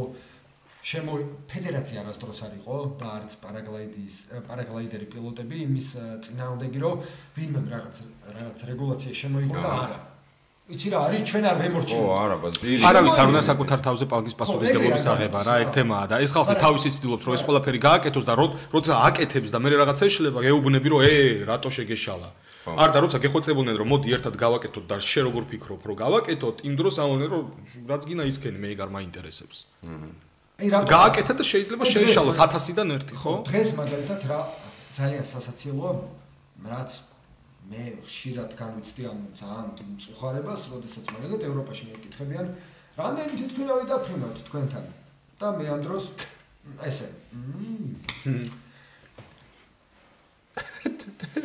და 1-2 რა, ეს სირცხვილია, უბრალოდ სირცხვილია, იმიტომ რომ ყოველ წელს ჩამოდიან სტუმრები ხოლმე ევროპიდან, თავის პატარა თვითმფრინავით გიო მოფრინავენ, ანუ აი რის თქმა უნდა, ქარავანით. რა უსაფრთხოებაზე მელაპარაკები, როდესაც და რა ეს არის უსაფრთხოება როგორ თემაში, იცი? ანუ მე ლაპარაკი. თუ არავინ არ იფრენს, არც არავინ ჩამოვარდება რა. თუ არავინ არ იფრენს, თუ უსაფრთხოა რა თქმა უნდა. რადერსკი პრაზა, თუ არავინ არ იფრენს, ლოგიკურია. ის რო იყო, გახსოვს, ვიღაცა რო აღდეს ერთხელ Facebook-ზე რო სტატუსები ეწერა. თუ წვიმს დასველდები. ჯეისონ სტეთემი ბაზარი არა. ეს ტრედამდე სპორტულებში. ბიცი თუ არ იფრენ არ ჩამოვარდება. ეგეთი ფრაზაა ზუსტად. თუ არ იფრენ არ ჩამოვარდება. ბიცი ეგრე უნდა თქვა რა, ჩვენი მეგობარი იყო ლამაში გადმოიფრინა ორ ტაქტიანი ძრავიცმა. ორ ტაქტიანი ხო, ისა ჰიუელი, ხო. და ლონდონიდან წამოვიდა ჩვენამდე. ხელნაკეთი თვითმფრინავი და რა უსაფრთხოებაზე მელაპარაკები და ანუ ჩამოვიდა თურქეთამდე. არა, რუმინეთამდე. ხო, თურქეთში აღარ გადმოვიდა. რუმინეთში იმიტომ რომ სამხედრო ასაფრენ ბილიქზე დაიჭდა და იმის ტიკები ცოტა დიდია და ბორბალი მოწურა პროსტო რა. ეხო პლიტებია რა იმაზე, ეხო ბეტონი. რა კაცია საქართველოს ისე უყვარს რომ თვითმფრინავი მიაგდო და თვითმფრინავში ჩაჯდა და გამოფრინდა. და დაგვადგა ისე თვითმფრინავი სადაა. ველოდებით რა, სად არის ხოლმე ჩამოსული ყავი. ხო და ანუ რის თქმა მინდა ანუ რა უსაფრთხოებაზე მაქვს ლაპარაკი, როცა ანუ აი ეთელი ევროპა ტიპმა გადმოიფრინა, ხო? ხო, ბაზარია. რამდენი საჰაერო სივრცე გადაკვეთა? რამდენ ბოინგს გადაუფრინა წინ? ნუ განა დარღვევით კაცო, მაგრამ იმ სივრცეში ხო გაიარა რა. ხო და ანუ ტიპი ჩამოვიდა და ეს ძალიან მოსული თემაა რა იქ ახლა, ნუ მოკლედ რა. მე მგონია რომ რაღაცა პესიმისტური თემა არის, აბსოლუტურად პესიმისტური პონტი არის მესმის, მაგრამ მაინც მინდა რომ უფრო ოპტიმისტურად შევხედო, რა ხდება ხოლმე ტრაგედიები. რაც ხდება, რაც მოხდა იმას უკვე ვეღარ შეცვლი და ძირითადად ეგეთ სენსიტიურ თემებზე დრო რო გადის, როცა მღელვარება იკლებს, ხვდები, როდესაც ტკივილი შედარებით უფრო რაღაცა ნაკლები დუღილის ტემპერატურითაა, მე რაციონალური აზროვნება ადამიანებს აღებინებს თუ ინტერესიც ემთხვევა. რაციონალური აზროვნება აღებინებს იმ გადაწყვეტილებებს, რომ აკრძალვა კი არა, ჩაკორექტირება, გამოსწორება და რაღაცა შეცდომებზე მუშაობაა საჭირო, თორე აკრძალვა ბაზარი არა, ეგ ფრაზა არ ვინც თუ არ იფრენ ვერ ჩამოვარდება. აი ჩვენთან არის კიდე ძალიან ცუდი მიდგომა ესეთი. რაც მე ძირითადად ან ბევრი სკოლა მაქვს რა გავლის ქართული სკოლაც, უკრაინული სკოლაც, იმის სკოლაც და ევროპული სკოლაც და დასავლური ესე რომ ვთქვა, ხო? ანუ მე არ მომწონს რა. ანუ ვინმე ჩამოვარდა, ხო თქვათ? აუ, ანუ თუ ღმერთმა დაიფაროს და გარდაიცვალა, იმაზე მორჩა, ის ტაბუდადებული თემა, ეგრე არ არის რა. ანუ ავიაციას უნდა შეხედოთ ცოტა ჯერ რო ავიაცია, იმიტომ ამბობ რომ ავიაცია სპეციფიურია, ავიაციაში რომ მოდიხარ ცოტა სხვანაირი აზროვნებით მოდიხარ. ავიაციაში შენ თუ ვიღაცის მაგალითად ტრაგედია იმის გამო დამალე რომ ის ძალიან კაი ტიპი იყო და რაღაცა აგეთ-იქით, ესე არ შეიძლება რა. რაც არ უნდა ეგრე რო თქვათ, გამოჩენილი პილოტი იყოს, ვინც არ უნდა იყოს რა, ვიცი შვილიც არ უნდა იყოს და როგორც არ უნდა იყოს. ავიაციაში ევროპაში როდესაც კატასტროფა ხდება, ხო? პირდაპირ საჯაროდ გამოაქვს რომ მაგალითად პილოტი იყო დამნაშავე და აი ძალიან დიდი შეცდომა დაუშვა, რაც არ უნდა გამოცდილი პილოტი იყოს და დიდი ასოებით დაწერენ რომ ამის აქციელი არ გაიმეორო. აქ ეგრე არ ხდება. ანუ გაკვეთილად იყენებენ და ხო. ეგ ეს დადებითი ნოტაა ამას რა. სარჩული სხვანაირი. მაინც პოსტსაბჭოთა სამყაროში რას ვატყობდი, იცი ყოველთვის რომ ვინმე ისეც თუ რამე მოსდის ეგ ტაბუდადებული თემაა, ხვდები? იმას არ უნდა შევეხოთ რა. ეგრე არ შეიძლება, რატომ არ შეიძლება? შეიძლება ხალხს კითხვა გაუჩნდეთ, რატომ არ შეიძლება და იმის უკან შემდეგი თაობა მოდის რა. შეცდომებზე მუშაობა უცლებელია. ავიაცია, შენ თუ ამბობ, ან თან იცი როგორი ტიპი აკეთებს მაგას, რომელიც შენ გასწავლის, რომ ავიაცია, აი ეს ტრედის სპორტულებში ხომ იცი რომ სისხლით არის ძმა დაწერილი რა, და სისხლით თუ არის დაწერილი, უნდა გამოაშკარაო. მე თუ რამე შეცდომა და მემართება, რაც არ უნდა გამოცდილი პილოტი ვარ, ხო? გიორგიმ უნდა თქვას, რომ მერაბი ძალიან დიდი შეცდომა და სისხლით შემდეგ მერაბის არ დაემართოს რომ ჩემს შვილს არ დაემართოს ის ბაზარი არა. აი ეგ არის რა. ანუ არ გვინდა რა ეს ისინი რა, ეს ვინ იყო, იმას ეწყინება, ოჯახს ეწყინება და როგორც იმის იმიჯზე მუშაობა. ხო, მესმის ასუფრთხილდებიან ბაზარი არა. წითელი ბარონი ჩამოაგდეს ბოლოს და ეხლა არავინ არ იყო ეგეთი. ჩამოაგდეს? წითელი ბარონი კი, უბრალოდ წარმოვიდგინე გერმანელები რა მაგარი ხალხი. არა, მაპატი სხვაგან წავედი, მე ის უკრაინელების მფრინავი. ის არ ვიცი, მაგრამ წითელი ბარონი იყო პირველი სოფლიო ომის 100, რომელმაც 25 წლის იყო რომ ჩამოაგდეს, სპეციალურად 80 თვითმფრინავი ჩამოაგდო, პირველი 100 იყო. რომელმაც სპეციალურად შეება წითლად თვითმფრინავი, რომ განა გაურბოდა და მას კი რო გასაკეთებ. პირიქით დამინახვანო. დემორალიზაცია იყო ერთგვარი მტრის. ეს ის არის რონალდო. იმენა ეგ იქნებოდა რონალდო. ჩემს მოწოდება ყოველთვის ბავშვიდან წითელი ბარონ ჩემს კუმირი იყო რატომ რომ მას კაიზერმა შესთავაზა, მაშინ იყო ვილჰელმ მეორე, კაიზერი პრუსიის და შესთავაზა ის რაღაცა რომ პროპაგანდა ხო იცი მაშინაც პროპაგანდა იყო. ყოველთვის პროპაგანდა იყო. ყოველთვის რომ მომისმინო ეხლა შენ იმდენი ჩამოყარე ჯიგარო უნდა დაისვენო, გაიგე რომ შენ რომ მკვდარი გნახონო, მე დაგვერხებაო, გაიგე? და მოდი შენ დაისვენეო და ყველაფერი გექნებაო და დანარჩენ ამათმა იომონო და ამათმა შენ ხო რუბერავ რა, რა უნდა დავისვენო?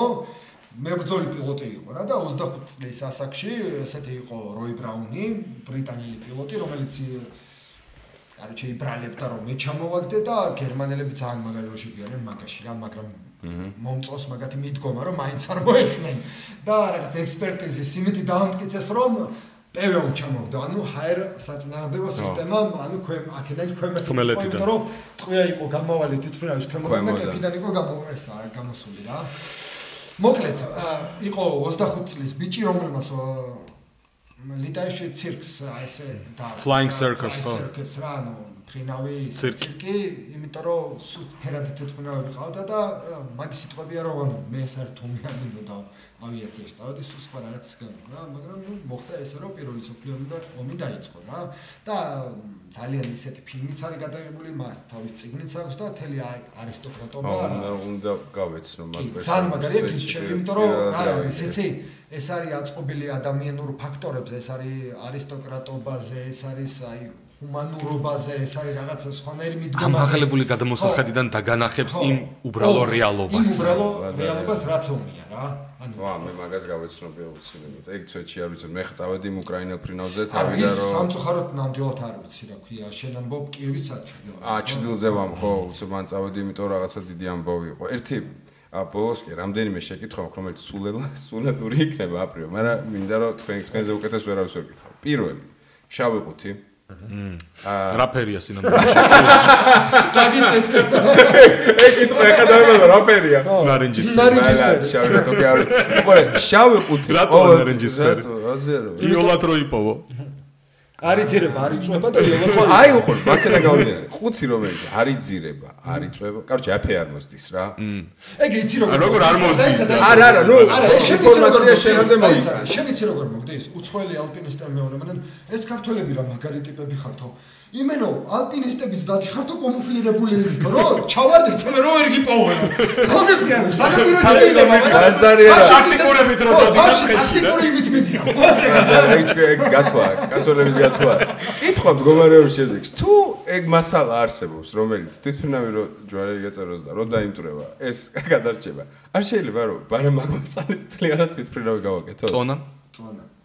ხო და რა არის ეგეთი რატო მაგრამ იმდენად ფაქტობრივად ეგ იმდენად მნიშვნელოვანი არ არის რის განკეთება რისგან ახლა ზეპირად არ ვიცი რის განკეთდება მაგრამ მაშინ რანაირად ახერხებს რაღაცა გიგანტური ბოინგი გაფრთხილდეს იმისავე და ეს ალუმინია ანუ ხალხს რა გონია იცი რომ თვითმფრინავი არის რაღაცა აი უკვდავი რახანი გდაფრინავს მაგრამ ხმელეთზე შეგიძლია ერთი პატარა ლურსმნით გახურიტო აი პროსტა ხელი აიღო და შემდეგში რო ჩამოხვალ ანუ ეს პროსტა ძალიან მასიურია შენ დაიჭერე ის შენი ფეხსაცმელი ხო ხო მეგობრებო დაანახეთ ჯეგეთი ძალიან მაგარი ფესაცველია ისტორიული ხო მე მართლა გეუბნები ზემსუბუქი საერო ხომალდი ხო აი ეს მატერიალი ბევრად მყარია ვიდრე ზემსუბუქი საერო ხომალდის ეგრეთ წოდებული ღვთის თქვა მაგრამ დამამშვიდა მაგრამ დამამშვიდა მართლა არა ნახე რა მარტივად ახსნე ბრეთვარონი ნაჭრი დაფრინავდა მაშ თვითმფრინავი არის ჰაერში ტანკი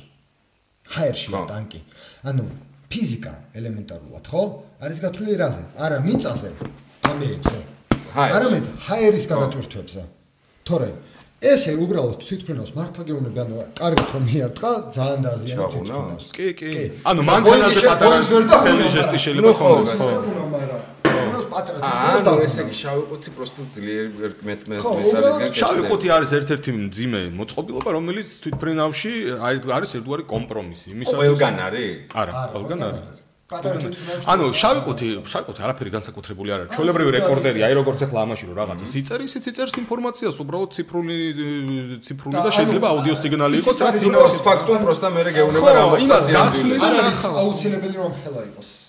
ხო, მე რაღაც პატარა წარმოვიდგინე. ანუ აი მაგალითად 25-ზე ბოლო ეტაპზე იყო ეს ფლეშკასავით რა გამოიღებდი და მთელი ფენა ჩაწერილი. ვაჰ, ეს გავიგე. მეორე შეკითხვა. იმას დრონებზე ხო ვიბაზრეთ. მანამდე იყო ვიდეოები და ტექნოლოგია, Iron Man-ივით რო დაფრინავე, ხო იცი უკვე American Soldier რაღაცაც იყო, რომ ეგ რა ბაზარია. მოიცა როგორ? წყლის ჭავლით თუ არა, წყლის ჭავლით მეც ვიფრენე ეგ მაგრად. ეგეც ის არის, რეაქტიული ძრავია. ხო და მაგას როგორაა განვითარების პონტი? ეგეც მაგას ფეილის ძალიან დიდი რისკი აქვს მაგას. უფრო მაღალი რისკი აქვს ვიდრე ელექტროზრავს ეს დრონები რითიც დაფრინავენ ძალიან არა ბიჭო რა არის გაცემებით წყალში ჩავარდნები მინახავს. ტესტი გინახე როგორ ტესტავე? არა, აფრენები მინახავს მაგრამ. და გემბანზე რო ჯდება. არა, გემბანზე ჯდება 1-2 მინახავს. აი ტესტი არის ესეთი რა, როგორ ტესტავენ რა? ადამიანი სანამ ამ ძრავით დაიწყებს ფრენას, აქვს ესე მოგმული ის ტროსი, ხო? და ძალიან დიდი დარბაზია, რაღაც სპორტული დარბაზია და ამ დარბაზში ვარჯიშობს. და მე ვუხმარე მაგის ტესტს, ბოლოს რა ვიცი ტიპი გადახარეს, ხი აღარ კონდა, რა ვიცი, ანუ იმდენი ფეილი კონდა. ეს რეაქტიულ ძრავებს არის. აი ნახე რა, აი რადიომართვადის რეაქტიულ ძრავებზე რო იცოდე. მარტივ კითხვას დაგესმო. თვითფრინავზე როდესაც ძრავი გემტყუნებს, ხო, დიდი ალბათობით ხო არის, რომ იმის საშიშროება დაიღუპა, ხო? ანუ აფეთქდე, დაიმტრე, მაგრამ მაინც რამხელა ის გაქვს რაღაცა, რომ ფრთები გაქვს. თაგაგ და ფრთით მიფრინავ რა. შეიძლება პლანირები დაждე. ვერტფრენზე, გიროკოპტერზე, ანუ ავტოროტაციით ის მაინც ტრიალებს, ხო? აი ახლა გეუბნები. აი ელემენტარულად ჩემ ტელეფონზე, ხო? აი აქ აქვს რაღაცა რომელიც უბრალოდ აწვება და ეს გაითიშა. აი რა დაემართება ამ ტელეფონს? იგივე ხო არის რაც ხელით გავუშვა. ხო და ანუ როგორ შეიძლება რომ უსაფრთხო იყოს მითხარი? უბრალოდ პარაშუტით ალბათ. ხო და ანუ პარაშუტი. ეგ არ არის უსაფრთხოება, კაცო. ეგ არის ემერჯენსი, ჩვეულებრივი ისა. უსაფრთხო არ მოხდეს ეგ. არ მოხდეს ეგ. მაგრამ მოუვა. აი ეგ არის პრობლემა. რაშიაც საქმე წელან დრონებზეც იყო საუბარი, რომ ერთი ცალი რო გაეთიშოს რაღაც. დღესდღეობით პროგრამული უზრუნველყოფა მაგის საშუალებას იძლევა, რომ თქვათ 4-მიანი პროპელერიანი გაქვს, ხო? მაგალითად ეს დრონი და ერთი თუ გაეთიშება, ეს სისტემა ხედავს, რომ ოკეი, აქ ბრუნი აღარ არის, იმიტომ რომ ეს კლასიკური ძრავი არ არის. ძალიან უსაფრთხო ძრავია ეს. ანუ მექას სისტემას ბრაშლეს ძრავია, ანუ მოკლედ. ხო და მიხვდა რო აზრები. ძალიან უსაფრთხო ძრავია იმან რომ ამან ატკაზი მოქცეს ძალიან დაბალი, იმიტომ რომ ცვეთა კონტაქტები არ აქვს მინიმუმ დენი რო სადაც მიდის იქ რა. ანუ ხახუნი სადაც ხდება ეგენი არ აქვს. ეგეთი წერტილები აქვს ორი მარტო, ვითიც ეხება უბრალოდ კორპუსს და რაში სტრიალებს. ხო, ბაზარი არა. всё, საკისრები, მეტი არაფერი, ხო? ამ შეიძლება საკისრის არ ქონდეს. ერთი წალი თუ გაითიშა პროგრამა კომპიუტერი ხედავს და ამას გადაანაწილებს, თქვა ამ ორზე მეტ დატვირთვას მისცემს და საპირისპიროზე ნაკლებს, რომ ამან არ გადააყირავს, ხო და ეს მსგავსი რაღაც და. ხა იმაზე რაც წამოფა ეს ხელებზე რო აქვს დამაგრებული და რაღაც. ხა წარმოიდგინე შენ აი ის არის ჩვეულებრივი ტურბორეაქტიული ძრავი. ეგ მაშინ მაგლოგით ხელი რო ახლოს მიიტანოს ფეხს და გაადნობს ფეხს. ნუ ეხა ისეთი ტემპერატურა თეორიულად კი. ან გააძრობს ტყავს მინიმუმ. ნუ წნევა ხო წარმოიქნება? წნევა რა არის, იცი? მანდ ორი მომენტი არის. ჯერ ერთი ის რომ ჭავლის ნაკადი რამდენია, მაგრამ მე ტემპერატურის მომენტი უფრო მნიშვნელოვანია რამოთ. ჩვეულებრივ ეგ ტურბორეაქტიული ძრავის კონსტრუქცია ძალიან მარტივია, მუშაობის პრინციპი ძალიან მარტივია, მაგრამ კონსტრუქციულად ძალიან რთული გასაკეთებელია. აი ძალიან მარტივი მუშაობის პრინციპია რა, უბრალოდ რო აგიხსნა, აი გაგეცნება რამდენად მარტივია, თვითფრინავი ძრავი რეაქტიული. ძალიან მარტივია, ეს რა და მინდა აუხსნათ რა, ანუ არის კომპრესორი. მანქანის მაგალითით აუხსენი რა, აი წარმოიდგინე, აი უყურე ეს ყო არის ტრუბა, რასაც ხედავ რა, ანუ ეს მრგვალი თვითფრინავი ძრავი რო არის და ეს წინ რო რაღაც ტრიალებს და უკარო ცეცხლებს რო ხდეს. აი ეგ გავაფერადოთ რა. რა ხდება უყურე ეს ისე კი არა რომ სტარტერით გადაქოქე და გაუშვი. შეგიძლია იმას ექნა გათიშო ბოდიში. ნიჩიო ბერე. ის არ შეუშლის? არა, კაცო. This is podcast, კაცო. აკა ხალხი შემოსულა. არა, ეხა იღვიძებს. კაროჩე, ეგ გავიგე, მერე? ხო და, ეხა წარმოიდგინე აქ როგორი რაღაცა სტარტერით კი ვერ გადაქოქავ ამას. ეს უნდა ძალიან მაგრა დაარასკრუტკო და წინ უყენია ვენტილატორი. ეს ვენტილატორი უბერავს შიგნით ძრავში.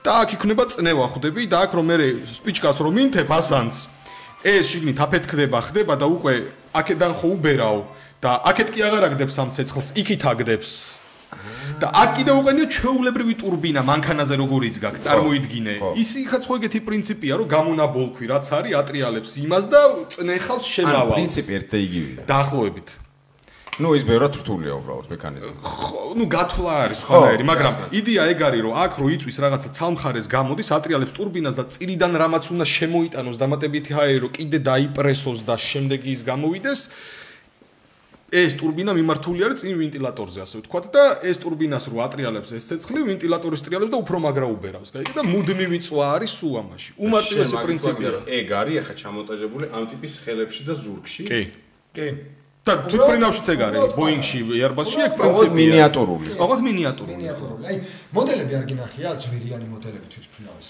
ხო იასნად ხო იგივე ვარიანტია აი ეგ ძრავები არის უბრალოდ ცოტა ძლიერი ოდნავ ძლიერი მეტი არაფერი და ესე იგი მაგის განვითარება იმასთან შედარებით ნუ ეგ არა ის მფრინავი მანქანა პრორეალურია მაგრამ არასდროს ხორებში არასდროს არ ვიტყვი რომ მაგის განვითარება შენ ყველაზე მაგარი რომ ალბათობები მოდი ესე უახლოესი 30 წელი ავიღო მოდი რა პირდაპირ თქვათ რა მოდი წარმოიდგინე დენძის რო თამაშობდი არა ეგრევე გეუნები არა ხო და მორჩა რა დავამტკიცე ხო რა მოხდება კაცმა არის მოდი კითხვებიც არ დამისვა ბაზარი არა რაზეც ახლა მსჯელობთ რომ ეს განვითარდება თუ შეიძლება ის აღმოჩნდეს დენძი ეგ მალე უახლოეს 15 წელიწადში კი იმიტომ აიც როგორ უყურებ რომ ანუ დღევანდელი გადმოსახედან ესე უყურებ მაგრამ ანუ ხვალ რა გარღვევა მოხდება ხო აბარასავს იმიტომ რომ back to future იყო ფილმი ხო როგორ მევასება ეს არის ჩემი საყვარელი გიჟდები მაგ რიკი და მორტის და პროტოტიპები თუ გახსოვთ მან რო სკეიდით და მერაბის სკეიდით წყალზე რო ვეშევა და მომავალ დღეს რომ ხედავ ეგეთი ტანსაცმელი ეგეთი სკეიდი ამაზონზე მაშინ წარმოიდგინე მაშინ რო ვიღაცას თავს ჩავარტყავთ ხო იასნა კი სწორი მიდგომა რა მოხდება ხვალ კაცმა არის ის ბაზარი არა ვახ რამდენი რამე გავიკეთე ამ პოდკასტ მონტაჟის დროს ეხკიდე მე ეს და გავიკეთო რა ქვია და ჩავიწერო აეროდინამიკის პრინციპები და რაღაცა კაროჩე ასო მე მიყვარს ესეთ პოდკასტები როდესაც ესეთი განსხვავებული სფეროდან მოდიან ამ სფეროდან პირველები ვიყართ აი არავის ხო ხდების გავს თემაზე არ გვილაპარაკე არასოდეს ზუსტად ვიცი რომ ხა მაყურებელსაც ტვინია უფეთქ და ბევრი კარგი ინფორმაცია და ბევრი ადამიანი ძალიან ასიამოვნები არის. გავიდე ტრადიციულ რუბრიკაზე ბოლოს არის რჩევები. რადგან სამნი ვარ თითო დავტოვოთ. ტოვებთ ხოლმე ამ ფილმს, ან სერიალს, ან მუსიკალურ, რაც გინდა ნახატი, სახელს ამბობთ, მე ესე ვაკეთებ, აქ პოსტერი ამონათდება. მე ხავ დავიწყე ფიქს ფილმზე, რამე რო ასოცირდებოდეს ავიაციასთან, რა და რაც გინდათ დაიწყე შენ. აუ ეს მომზადებები. დეფიცები თუ მქონდეს ნაფიქრი მე. ზირთადად მაგ 60 მე 80-მდე ვარ თუ პოდკასტი. გინდა სერიალი იყოს ან ოკეი, ორი. დავა იყოს. ოგო თუ იყო აქამდე გეუბნები რომ არა სხვა. ფილმი ხო? ხო, ნუ რასაც იტყვი. რედ ბარონი. იმაზე ხო ეგ არ ყოფილა. მოიცა, იმ ტიპზე ვიზეს ვაპარაკობთ. და აქ ფილმს ქვია Red Baron. კაკრას ვნახავ კიდევაც. პირველი რჩევა იყოს Red Baron. აჰა. მე ნაკლებად სერიოზულს ურჩევ მაშინ რაღაცას. მაგრამ ისევ ალბათ რაღაცას sci-fi თემასთან. სერიალი Expanse. Expanse ესე The Expanse. მორჩენილია? თითქმის. თემა რაზე არის? ავიაცია? არა, უახლოესი მომავალია, მაგრამ ვისაც ვკითხე ძალიან ცოტას აქვს ნანა. მე არ მინახავს. მე მგონია რომ ყველაფერი ნანახი მაქვს და აღმოაჩინე ხოლმე მაგათ ვისწორდება. ანუ როგორი sci-fi იცი, კოსმოსზეა, მზის სისტემაზეა, ოღონდ აი ეს თემა არ არის რა, რომ აი დააწობი და ფიუ, ხო, Star Wars-ში რო არის, ანიმა Star Trek-ში რო არის, რომ რაღაც ვარბდრაივი და რაღაც არა, გაჩქარებაზე რო გაკრობს. უფრო დამიწებული რეალობა ფიზიკასთან უფრო ახლოს და უი რა კაია. არ დაგასპოილე. მითხარი რა ქერთხელაც? The Expanse. The Expanse იყოს მეორე რჩევა. Expansion არა, Expanse. Expanse-ია არა, ხო? Expanse. აჰა. ეგ არის მე რა ჯანდაბა ვთქვა. მოიცა ავიაციაზე, Top Gun-ი ნათქვამი არის, ხო ხდება პირველი რაც უნდა გავხსენებოდა პაპსა Top Gun-ია. ვახ, ავიაციაზე. დიკაბრიო. შენგენას რა ვამიშველე, ავიატორი. და იასნად ნანახი გაქვთ და დერსკი ფილმია. ორი აზრი არა, იმიტომ რომ დიკაბრიო, მაგრამ თემა, პერსონა არ ამბობს. რა? სალი არა, დიკაბრიო. რატო სალი? აუ, სალიც ნანახი, მოიცა, ტომ ჰენქსი? ხო. სანდერსი. და რა თავარია მართალია. ხო, ნაღდი ისტორია. დიკაბრიოს უ ეგ რამდენი გამახსენდა ეხლა იცი დელზე ვაშინგტონზე არის ეგ ტყუილია დენზელი ტყუილია ეგ ტყუილია კი ამოტრიალებული ის რომ ხო არა დიკაპრიოსი იცი რა არის ბევრი ძალიან ფანტასტიკა ხო არის დიკაპრიოს ავიატორში ძალიან ბევრი ფანტასტიკა როგორც ვარ ავიატორი და მფრინავი ვამბობ მაგრამ არის ერთი რა მანდევს გიჟური ჩვენი ქარიზმა და ხასიათი ეგ ძალიან მნიშვნელოვანი ფაქტორია. ყველაზე მთავარი რა. ეგ ძალიან მნიშვნელოვანი ფაქტორია სიძა. მფრინავის და ავიატორის ეს ქარიზმა, რომ ცეცხლი რო გიკიდია, ხო იცი და ხელები რო გეწובה რომ და მეორე დღეს რომ მართლა ეგრე ვარ, მე რო პირველად ჩამოვარდი.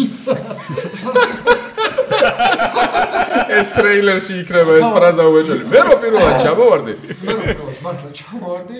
საუნდტრეკში რაღაც მონტრეული და რა მოგივიდა რაღაცა და არაფერი ეკიბიდან ჩამოვარდი რა იყო სახანძრო კიბიდან ჩამოვარდი ეგრევე იმიტომ რომ ისე ხანძრს ვაქორდა მერვე სარტულიდან იმდა და ხო და პირველი კითხვა რა არის მალე ვიფრენ მოტოზე მაქეკმონტი ჯვარი მეწეროს მაგრამ მოტოს დაახლოებით მაგის მიკროეგებს სიყვარული დაახლოებით არა ეგ არის მოტოზე თქონდა რომ მოტორზე წავიქეჭიროთ აი ვაფშე რომ აქცევის ფაქტი რომ მნიშვნელოვანი არის დაჟე დაცემის დროს რომელი ხელია ამ ხელით ვისა მიკრო ამ ხელით შევძლებ ამ ხელით რო ვფრთხილდები ხო და ამას რო ვფრთხილდები ხო და მაშინ მაგ ფილმში იდეალურადაა ეგ გადმოცემული ვიცი თქვა ეს ადამიანი როდესაც ეს რაღაცას განიცდის მე ვფიქრობ რომ იმას თავის საქმე ძალიან უყვარს რა კინ ბაიკერი იყოს კინ მძღოლი იყოს კინ წარმოიდგინე როგორ გიყვარს შენ საქმე რომ მოტეხილობასაც არჩევა რომ ვარდები და მოდი ცოტა ეს საფრენად ხვალ ეს ხელი გამომადგება ეგ მოდი არის და რო იმაში ხო ბაზ ავიატორში ეგ დიკაპრიოს გადმოცემული იდეალურად ავიატორში ეს გადმოცემული ცეცხლი უკიდია და აი ხორცებს როტოებს იმას რა ქვია და მაინც რო იმეჭვერებს. კაი, სალი დერს კითხვით, მაგრამ მაშინ მოდი ავიატორს დავტოვებ რა. სალის არ ამოვანათებ, მაგრამ შეგიძლიათ დაგუგლოთ. მე შემდეგი პოდკასტებისთვის შევინახავ, იმიტომ რომ მართლა სვეტში ძალიან კარგი ფილმი არის რა. ოკეი, ჩემი რჩევა, მესამე რჩევა საბოლოო, ფილმი ავიატორი, რეჟისორი მე მგონი სკორსეზეა. მე მგონი, შეიძლება მეშლება, შეიძლება სკორსეზესია, შეიძლება მეშლება, მაგრამ მართლა ერთ-ერთი ისეთი კარგი ფილმი არის დიკაპრიოს შემოქმედებაში, ასე რომ არ გამაზოთ. ეგ არის ძმებო, რა გითხრათ, უღმესი მადლობა. მე ესეთ პოდკასტებს განსაკუთრებულად ვაფასებ ხოლმე, როცა საერთოდ, ანუ ჩემგან ძალიან აცდენილ და ახალს ვიგებ ინფორმაციას და ყველაზე მნიშვნელოვანი პოდკასტები ჩემთვის ესეთია, როცა სუ ახალი რაღაცა უნდა გავიგო და ფაქტია, რომ ძალიან ბევრი რაღაცეები შეიძლება დრო დამჭირდეს რომ გადავხარშო. აი მონტაჟის დროს კიდე რომ დავფიქრდები, რას ამბობდით რაღაცებს გადავხარშავ, მაგრამ მადლობა იმ ემოციისთვის, ეხლა რაც მე მივიღე, ცოდნისთვის, რაც მე მივიღე, რაც თქვენ სადარდებელი გაქვთ მე დარწმუნებული ვარ, რომ ყველაფერი კარგად იქნება. მე დარწმუნებული ვარ, რომ ადამიანები, ვისაც ეს გულზე მოხდა და ვისაც ძალუც რომ რაღაცა შეცვალოს, სწორ გადაწყვეტილებებს მიიღებენ. ბავშვი დაიბადება თუ არა. ველოდები მაგ ამბავს, რომ ჩვენ ვიფრენთ, აუცილებლად ვლოგს მიუძვნი და მთელი გული წარმატებებს გისურვებთ. დიდ საქმეს აკეთებთ და ამ ყველაფერს უზარმაზარი მომავალი აქვს. თქვენ რა გითხრათ, ჩემო კარგებო? ხო იკაიფეთ, ზუსტად ვიცი რომ მაგრად იკაიფეთ. ზუსტად ვიცი, აღწერაში იქნება ბევრი საინტერესო ლინკი ამ ორ ადამიანს, რაც კი აკავშირებს ცასთან, რისი ჩაგდება შეიძლება, ყველაფერს ჩავაგდებ, ის ვიდეო ჩამიგდე, ესე რომ ვამბობდი, რომ უნდა გადავადო, ეგ ვიდეო დამჭირდება აუცილებლად. ხო და რა გითხრათ, მადლობა რომ ჩემთან ერთად იყავით, ერთი კვირით დაგემშვიდობებით. შეგახსენებთ, რომ არხის გენერალური სპონსორი, კონტენტის წარდგენი არის აჭარა ბეთი. ერთ კვირაში ისევ საინტერესო თემით, ძალიან სისხლიანი თემებით და რაღაცეებით დაგიბრუნდებით ამ კონტექსტით და არ გამაზოთ რა არასერიოზული პოდკასტი. ტრადიციულად ვაფშე ყველას გაკოცეთ ისერში.